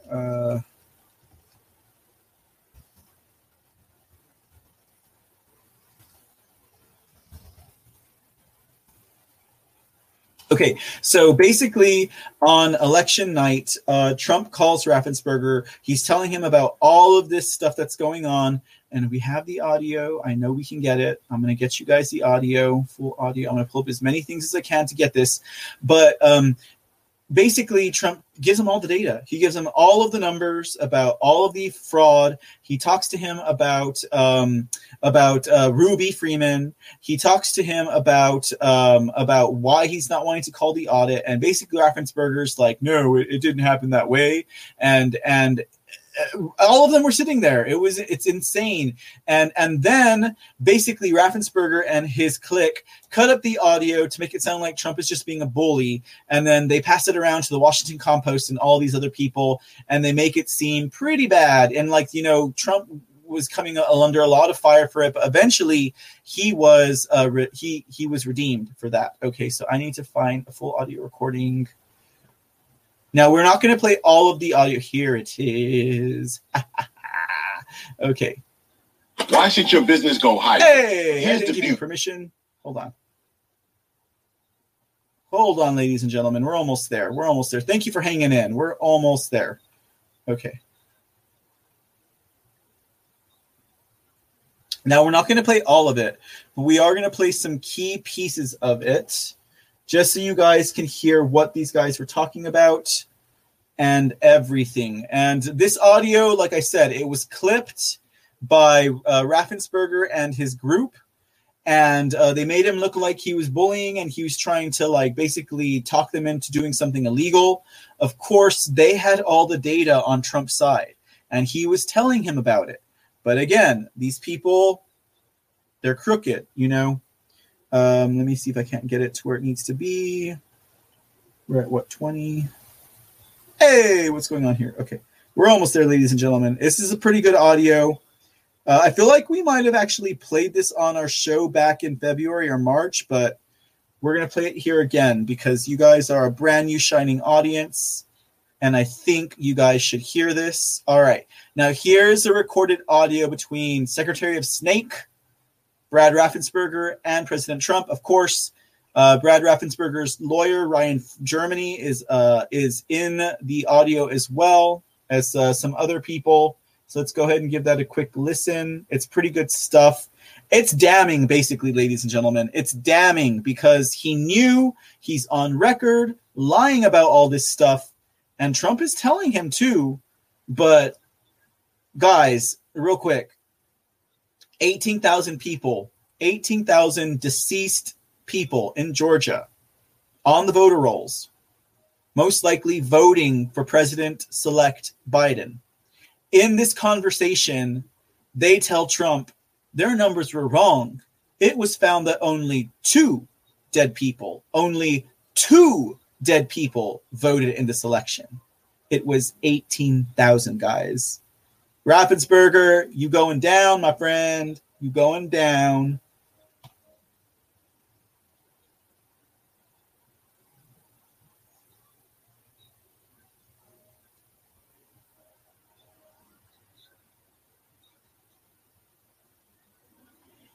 But we don't have the records that you have.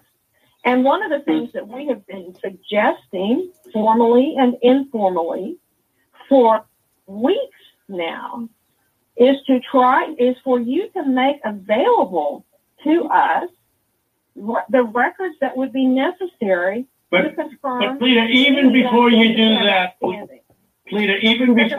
that, and not even including that, that's why I hardly even included that number, although in one state we have a tremendous amount of dead people. So I don't know. I'm sure we do in Georgia too.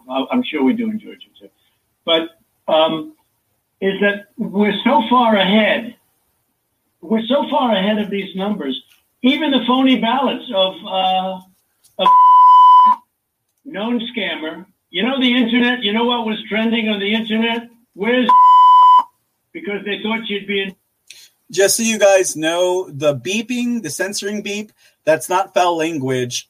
That's him saying Ruby Freeman. He's talking about Ruby Freeman, and they bleeped out her name in this conversation.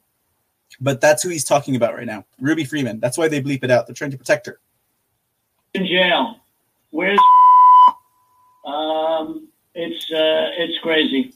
It's crazy. That was the minimum number is 18,000, but they think it's probably about 56,000. But the minimum number is 18,000.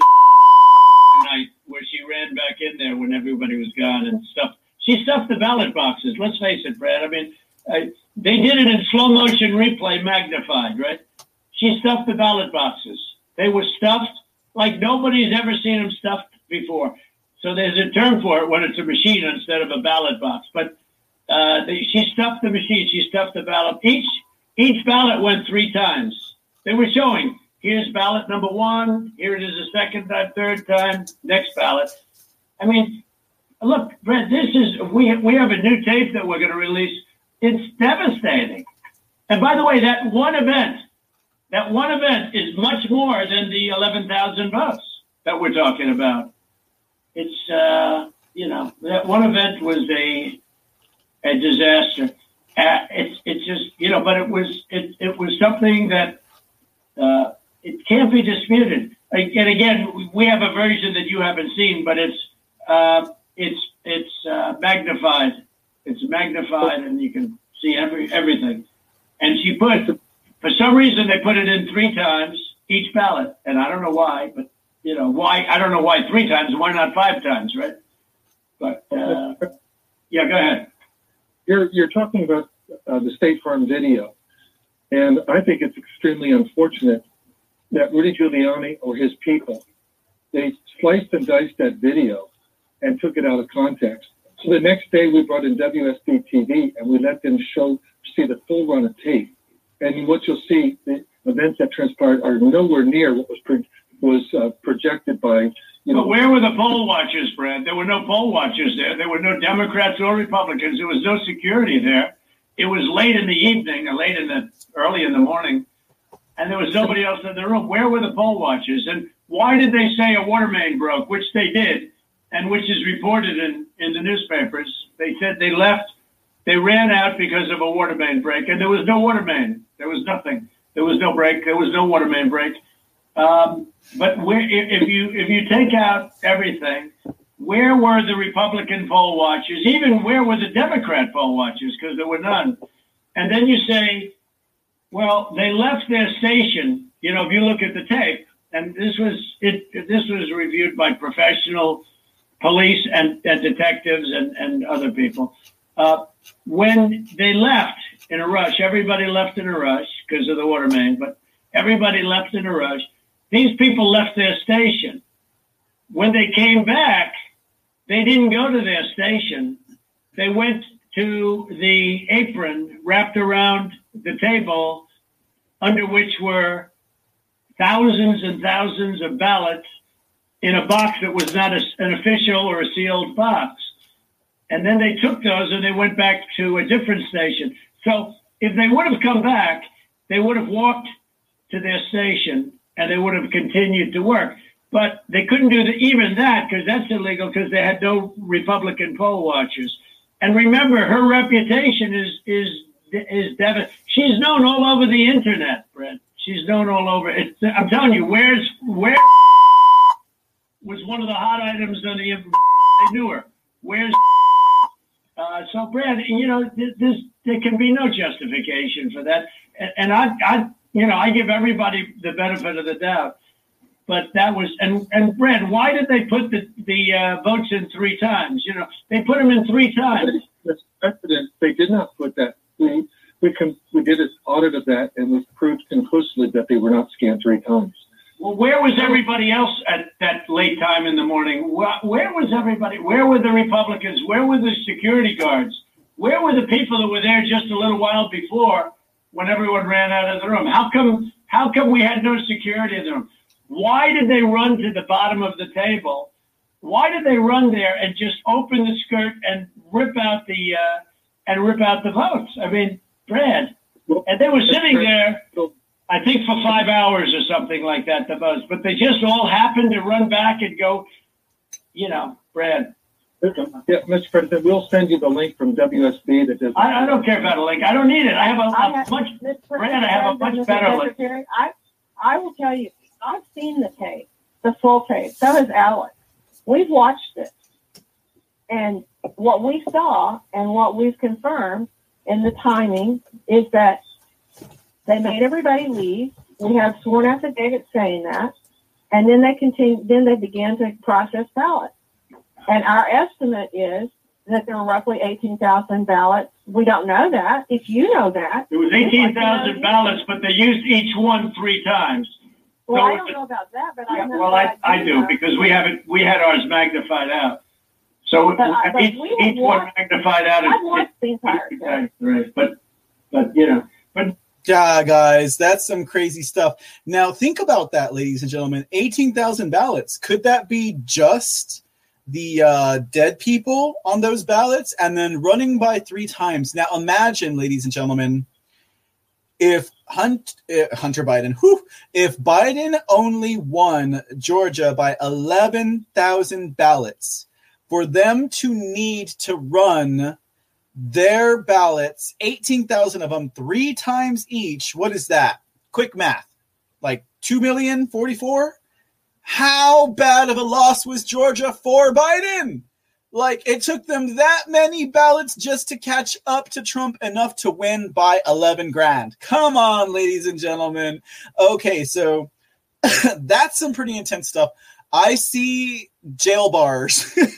I see prison time for Brad Raffensperger, the Secretary of Snakes, which brings us to our final point in regard to the Secretary of Snakes, because this is the organization George Soros knew he had to infiltrate along with the National Association of Election Board Directors in order to pull off such a heist in 2020. Now, we have some reports about Nevada being in the House. Let me see if I can't get this off the big screen. Being in the House in Arizona for the election audits, right? Nevada is also in play. That's one of the states that kind of snuck under the radar. Nevada's got a lot of stuff moving up against them. Apparently, they have a pretty poisonous state legislation.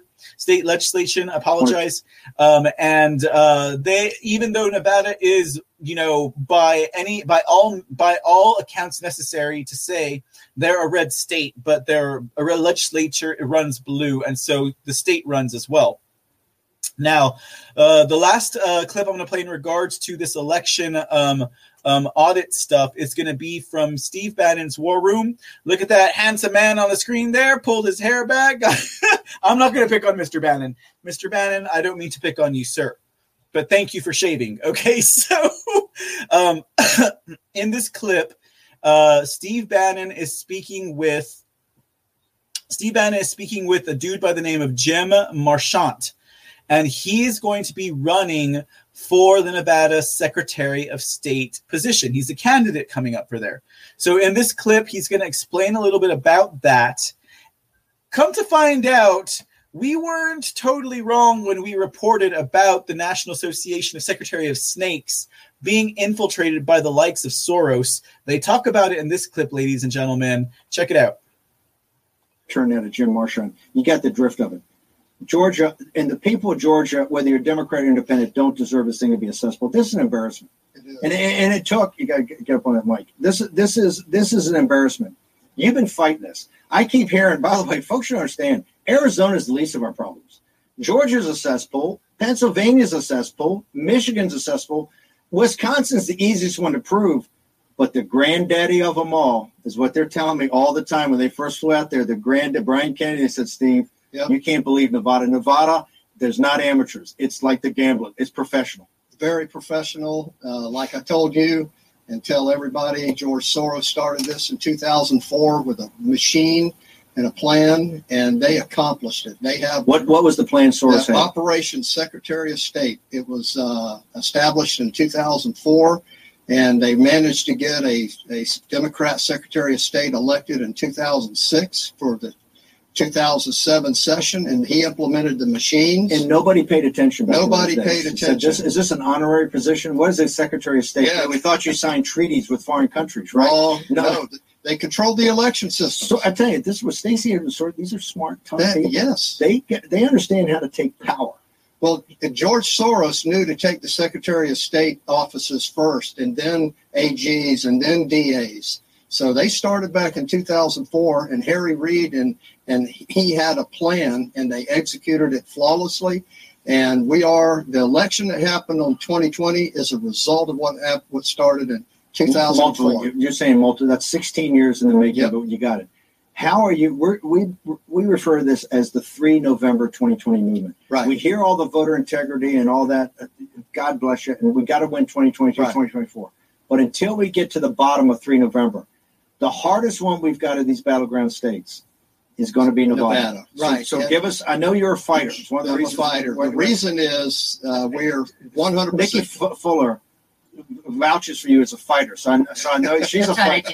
She's a fighter. She's a fighter. She's on Trump 16. Man, you don't get any bigger 20. You don't get any bigger fighters. She was a Trump warrior. Let me tell you. So how are you going to get? How are we going to get to the bottom of 3 November? We can't let off the hook. Well, we unfortunately in Nevada we're 100% controlled by Democrats from the constitutional offices down to the Assembly and that the Senate. Was not what it was in 2004. No. That's what 2004. That's what getting the Secretary of State got us. Exactly. A state that's got it should be a red state, but it's controlled by Democrats. Absolutely is a red state, and by putting together that machine, Harry Reid and George Soros, we are where we're at because of that. So very important that we reverse and counter what they did, and that's what I'm doing with my Secretary of State coalition. We're going to do the same thing. Talk about the coalition, because that's what excited me about you. I said, this guy's got a vision. You know, Brian Kennedy, a bunch of you Brian Kennedy, great guy, great guy. But this is where you actually are trying to set up something that counters what Soros is doing. Right. So we've got a coalition, and we've got Mark Fincher from Arizona, Christine Carmo from Michigan, Jody Heiss, who I met with the other day here. You got the hardcores. Yeah. Rachel Hamm from California, myself from Nevada, and we're looking for others that are America First, Donald Trump loving MAGA candidates that want to come in and join us and run for Secretary of State in states. Yeah. So any of them that's up, there are some incumbents that are running, and we hope that they will adopt some of our policies that we're going to put forward. So in Pennsylvania, breaking news, by the way, in Pennsylvania, they're talking about, I think Senator Argyle met with activists today, and he said, hey, look, I think we start moving towards a full forensic audit, at least starting in certain counties, right? And see where it goes from there. Understanding in Nevada, the House is against it. You don't have any of the executives. You don't have the legislatures. Walk me through, though, as a fighter, you're always thinking about what should I do? What's the alternative of how to get in Nevada and how to get to the bottom of 3 November? Yeah, everything is against us in Nevada. The judges, they wouldn't even give us one evidentiary hearing. So we've got to figure out a different way. So what we're doing is there's 17 counties in Nevada, and 15 of them are blood red. And we're going to use them to force the issue with the 2 counties that have the bad registrars and have that would be Clark County and Washoe County. Yeah. And we're going to use them. And believe me, we've been working for quite a while. Maricopa County is 2/3 of the vote of Arizona. We understand out there they may go to Pinal and Pima County. That would get about 80%. Right. The 2 counties, you got 15 red counties. The 2 blue counties. Right. Are what percentage of the state? 70%? Oh, more than that. Probably 85, 90 even. 90%. Yeah, because it's most of the population. So how do we get about 30 seconds? How are you going to sue from the county level? Right, we're going to sue from the county level, and then ultimately, if we can't get satisfaction through that, they won't certify the next election. We got to find out who our Harry Reid Republicans are, and then we also have to do this. We need a slate. We need a slate of our endorsed candidates. I like her. Harry Reid Republican. That's right. What's a Harry Reid Republican? Sandoval's one. Barbara Sagowski's another. Our current Secretary of State. Yeah. Okay. That's what I'd like to hear. All right, ladies and gentlemen, that's pretty good stuff right there. I mean, that's got me pumped up too. So you have, come on, guys. They know it. They see it. There was an entire mechanism, an entire operation run by Soros to get the Secretary of Snakes under his thumb. They did it by probably dishing a lot of the money to the National Association of Secretary of Snakes.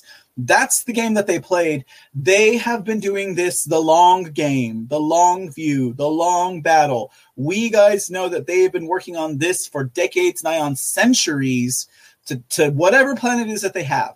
So we as patriots can take, a couple of, a decade or two if we have to. I mean, if you guys are following me on the NRO and that Space Force program, then you guys know that the Patriots have been working on this at least since the 50s and 60s. Okay, so, but at the same time, this dude here, Marchant, Jim Marchant, who is running for Secretary of State of Nevada, has started a coalition of other people running for Secretary of State. Now, this is how we fight back. This is how we get it going. We, as the citizens, as the constituents, need to stand behind these people. Now, we just had one of them, and he mentioned her name, Christina Caramo from Michigan. Remember, guys, she's the one that delivered 7,500 affidavits from other Michiganders to Secretary of State Benson, Snakes Benson's office. Remember, guys, we watched that last week.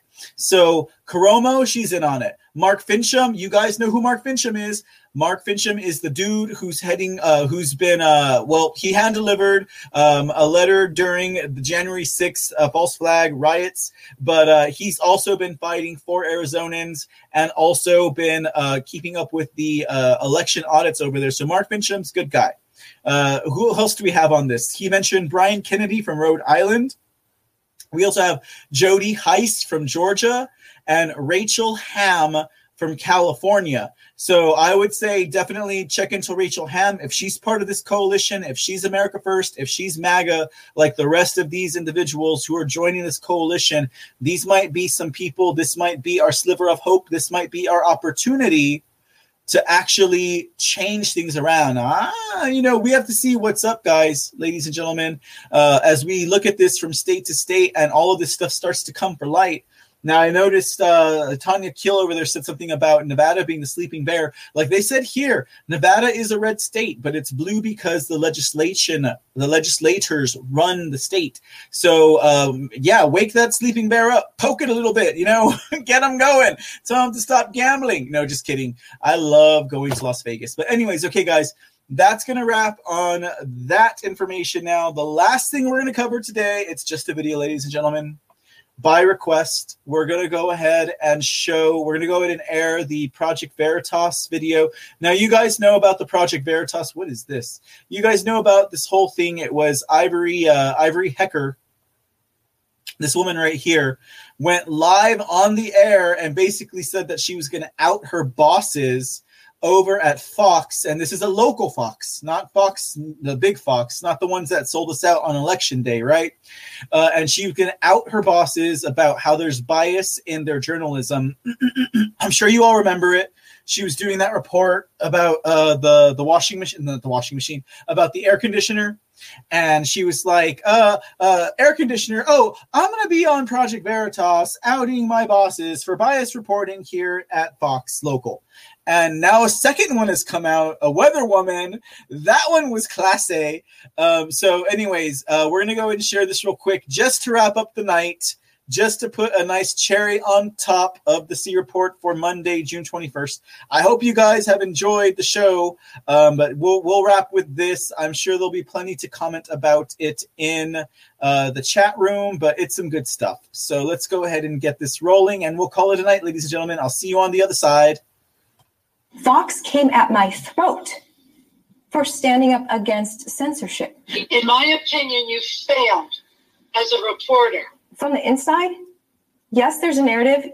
Yes, it is unspoken. But if you accidentally step outside the narrative, if you don't sense what that narrative is and go with it, there will be grave consequences for you. It's not just about the viewers. It's about what our CEO reads.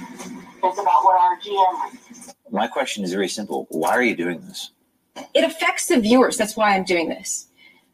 The viewers are being deceived by a carefully crafted narrative in some stories. I have passed on Bitcoin stories. African-American audience of 5 is probably not going to play. That's a choice I'm making, an editorial choice. That seems sort of a racially charged statement to make.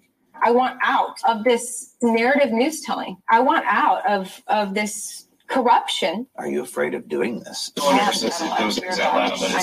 horrified at what the news business has stooped to. What you just heard was our newest insider, Fox 26 reporter Ivory Hecker, blowing the whistle on her own network's bias. Hecker felt compelled to come forward and shine a light on what she says is Fox 26 being, quote, deceptive to viewers.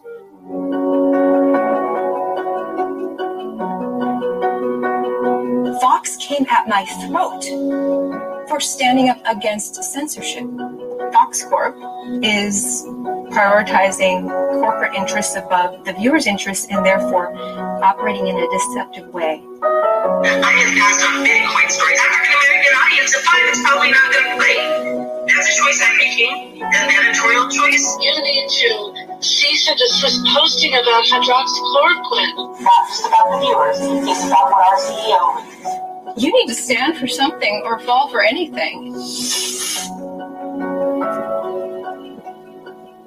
Ivory, what do you do at Fox 26 Houston? I'm a reporter, dayside reporter, primarily on the 5 o'clock news, also 6 o'clock news. And why have you chosen to come forward? What's happening within Fox Corp is an operation of prioritizing corporate interests above the viewer's interests and therefore operating in a deceptive way. Viewers are being deceived about some of the things that are going on. From my experience, my newsroom kind of groups everyone into racial groups. You know, a lot of our meetings are about, well, how does this play to Black people? Hecker says Fox 26 suppression of news stories many times was based on their viewer demographics. I have passed on Bitcoin stories by almost every single reporter for our 5 o'clock audience because that's not our 5 o'clock audience. So there are lots of reasons. If I know our numbers are tanking from 5 to 6, and in one particular segment, an older woman, whatever, I may say, yeah, the Bitcoin for African American audience of 5, it's probably not going to play. That's a choice I'm making, an editorial choice. What does she mean by that? Research is done to study what sort of demographic groups watch each newscast, and it was found that, according to her, that some of our biggest audience at 5 is poor Black people, and she has decided that poor Black people don't care about Bitcoin. That seems sort of a racially charged statement to make on her behalf. She chose to kind of divert to the story of Bitcoin herself. Hecker goes on to explain how she believes Fox 26's biases go beyond just race. It even seeps into their coverage of medicine and health in general. We have some of those examples, including a video clip of Dr. Stella Emanuel talking about hydroxychloroquine in July of 2020. America, you don't need to be afraid. COVID has a cure. You don't need to be afraid. COVID has prevention.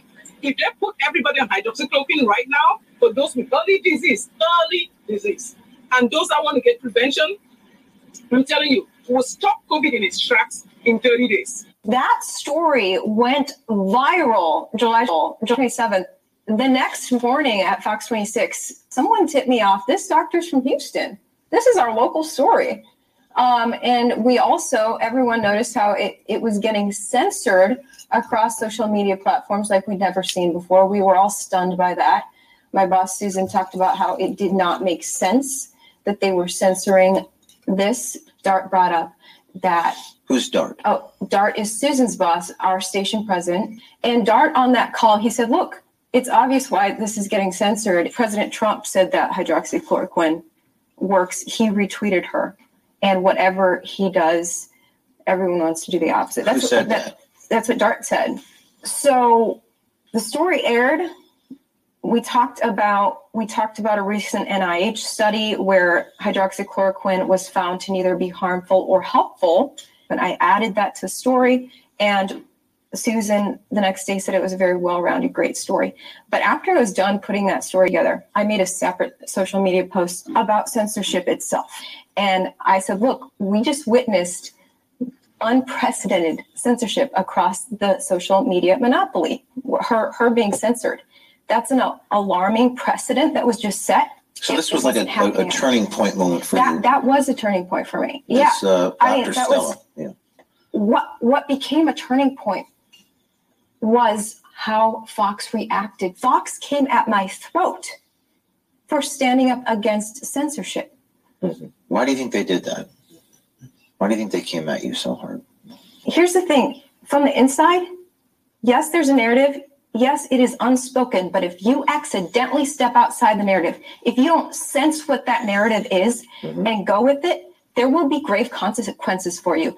And this story with Dr. Verone is what proves that. That's a great question. And the answer is yes, we have used it. I mean, we know that it's a drug that has been politicized up to the wazoo. We use it with good success. I asked that question because I was getting those tips from the viewers. And that was a story, by the way, that Susan and Lee sent me there to cover the COVID treatments at that hospital. I just wasn't supposed to ask that question. To cease and desist posting about hydroxychloroquine. In my opinion, you failed as a reporter to not know more if you were going to post about hydroxychloroquine, that you didn't look it up and look at the latest post, the latest research about it. Read the articles. I have. There was a major study in the New England Journal of Medicine on July 23rd, before that doctor, went viral. I mean, you didn't refer to any of that. That study makes him more news. I was aware of that study, which is why I posted him, because I referenced it in my story about Dr. Emanuel. She's shutting down a news story that's actually happening, and that's just one of many news stories. Many stories have been shut down over the past almost a year, and I have never to this day advocated for that drug. But Fox said, you've got to stop being a bias. This is the opposite of catering to the audience. The audience was craving answers, and then they're seeing that the news is not covering it at all. Does that build trust in the news? No, that alienates the viewers. They are left to just assume the news must be in on some sort of conspiracy because they're not answering our questions on what's really going on. When Hecker felt she was being targeted for simply trying to report the news, this motivated her to secretly record her supervisors, Vice President and News Director Susan Schiller, and Assistant News Director Lee Meyer. Everything's going to be under the microscope. You're not posting anything without Susan or I signing off on it. Industry executives who are the people who hire us and keep us employed. That's the part that needs to make a difference to them. It's not just about the viewers. It's about what our CEO reads. It's about what our GM reads. It's not just about the viewers. It's about what our CEO reads. It's about what our GM is general manager. What does that mean to you? That means that corporate values are above the viewer's interests. So in journalism school, we are taught your first loyalty is to the citizen. That right there is saying we don't abide by journalism. We abide by corporate values. It appears Hecker wasn't alone. And when our undercover journalists caught up with Hecker's Houston Fox 26 crew, they weren't shy about the bias they also felt existed at the network. You're at Fox 26? Yeah. How come you guys are like the all vaccine all the time channel? We hire producers, which are the ones that write the show, that are right out of college, about 25 years old. They don't pay them squat. They just regurgitate what they're fed. And so that's how it ends up being that. It's low-hanging fruit. It's not like this top-down. No. It's low-hanging fruit. They're doing vaccines across town. Well, let's go get video of that. And at first, it's like, yeah, it's a big deal. When the vaccine first comes out, 3 months later, it's like, okay, vaccines available. Right, and they're just like pushing it so hard, and you don't hear anything about side effects. Yeah. The vaccine seems to be working great for most people, okay? But the fact that they are choosing to avoid any negative press about it, they're not going and looking at viewers' legitimate concerns and really looking to get answers. If you want to get vaccinated, that's great. If you don't want to get vaccinated, that's your personal choice. But to use the venue of news to try to convince you to do something with your life that was the journalism school's definition of propaganda. So every commercial now is about COVID. Every other one. So how's that work? Who buys that space? We're in the giant business. CDC? Yeah. And I think about it, right? So we're in that business. I'm not just going to say Fox 26. Yeah, no, everybody. ABC. Oh, I watch TV. I just see it all day, every day. The whole time it's like this piece of space. How much money are they spending to do that? That's a ridiculous amount of money. They spend money. They spend the money because they see it. You know, they see it. They are what they're seeing. You know, they're there. They pay me though to get all that time? They do? Like, so they would pay more to Mercedes. Yeah. And then the thing about it, you never imagine the price that fight over positions to get into. But they take all the positions. They're like, all right, I'll pay y'all this. It's almost like a damn business. Bidding war. It's the bidding war. So, you know, who wins the bidding war? The highest motherfucking pay. And who's the highest motherfucking pay? Whoever wanted to take it. Vaccines are a potential moneymaker for Fox. I mean, that's some advertising. The vaccines, they need to be advertised somewhere. They can be advertised on Fox. Fox gets paid for that.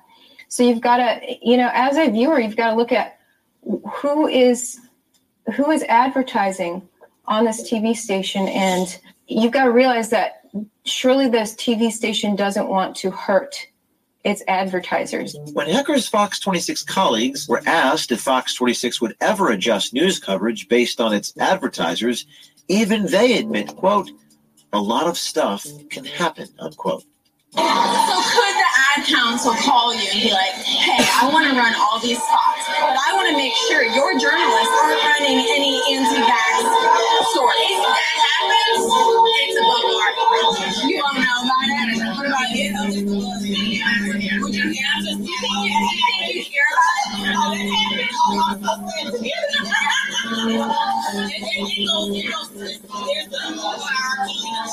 But does stuff like that ever happen? I looked up the ad council, and some of their biggest donors are the vaccine companies. So another one of their biggest donors is Fox Corp. So ad council would be paying Fox after Fox gave a tax-deductible donation to ad council. What's particularly concerning about the ad council posts is they don't come off as ads. It's not blatant that it's an ad. And it's actually paid advertising, so it's a little deceptive. It's not clear that it's an ad. It's a little deceptive as far as whether it is an ad. The news does need advertisers to exist, but you always hope that if the news had to cover a story about its advertiser, that it would do it unbiasedly. But there is definitely a conflict of interest. You mentioned about advertisers. Does the news industry need advertisers to exist? They do. That's their primary source of funding. Is that compatible with telling the news? There's always that concern that the corporation might cater too much to advertising or self-censor to make sure they don't lose any advertisers. A reasonable viewer might conclude that a local Fox reporter like Ivory might be doing this just for fame and notoriety. When asked, this is what she had to say. And a lot of people are going to be watching this and speculating, saying things. You'll even have some critics. My question is very simple. Why are you doing this? It affects the viewers. That's why I'm doing this. The viewers are being deceived by a carefully crafted narrative in some stories, okay? In some areas, they do fantastic journalism. For some reason, some of these stories have an incredible slant, and if you accidentally step outside it, they try to internally destroy you. As I've witnessed firsthand, that affects the viewers. That does not just affect me. Are you afraid of doing this? I haven't had a lot of fear about it. I'm so horrified at what the news business has stooped to. At this point, I want out of this narrative news telling. I want out of this corruption. Corruption, that's a strong word. I want out of the corruption. I want to tell true stories without fear of whether it fits the corporate narrative. The corporate news paradigm is incompatible with journalism. Absolutely. It's very sad. It's very sad. And you're not the only person that feels this way. We have spoken to other people who may or may not do what you're doing, who work for other stations and news operations and news organizations. What is your message to those people? You need to stand for something or fall for anything. And journalism is so important. If you look at history, it is so important to go after the stories that your viewers are craving answers to keep that loyalty to the viewers and to the truth.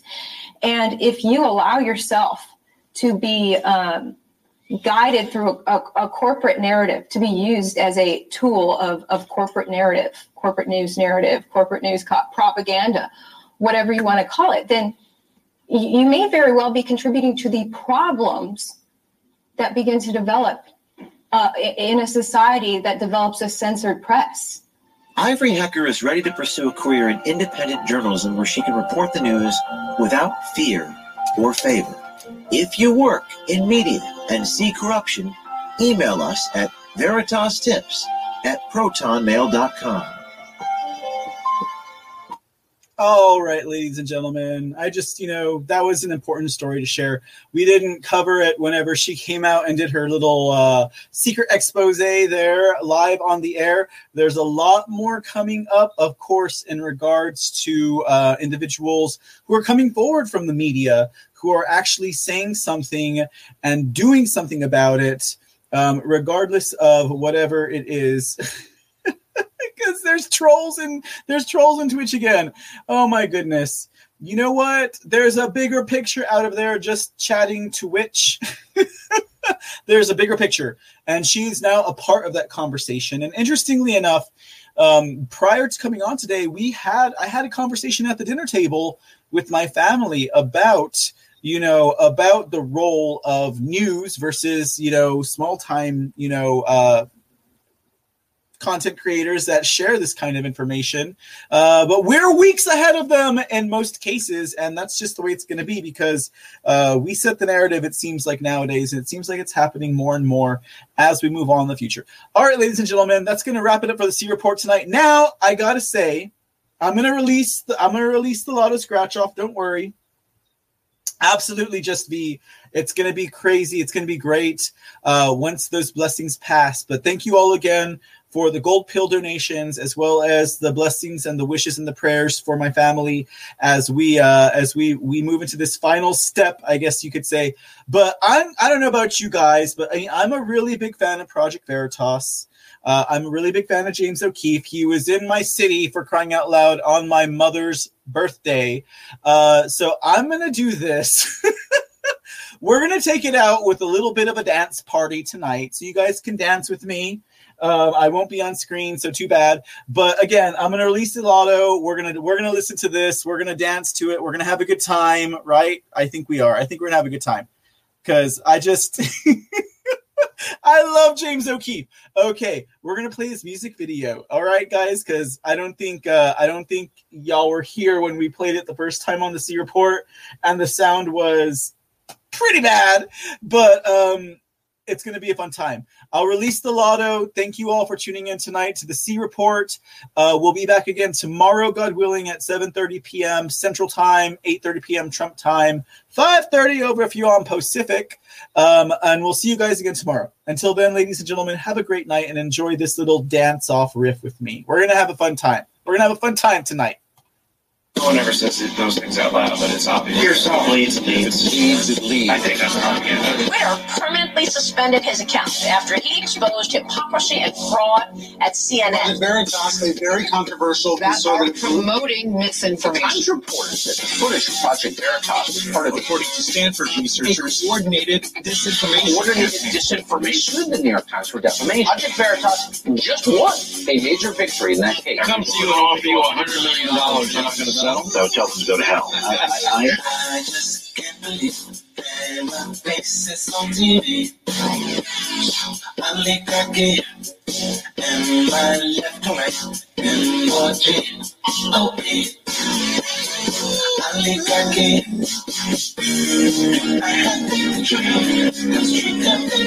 O'Keefe is suing Twitter for defamation. Project is down because they confronted a Facebook executive. The video let that down would be due to doxing concern. I can show you a video of CNN doing the exact same thing. Twitter made factual statements about our client that are false.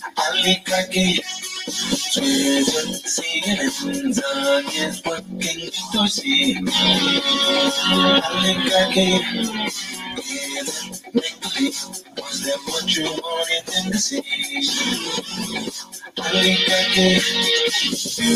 Do you open lies? Nothing but the is a despicable. Judge reporters opinion. New York Times tripping over that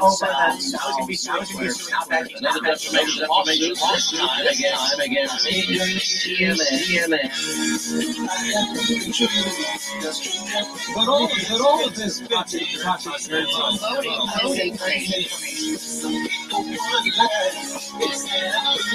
Project Veritas, a conservative actionist activist organization.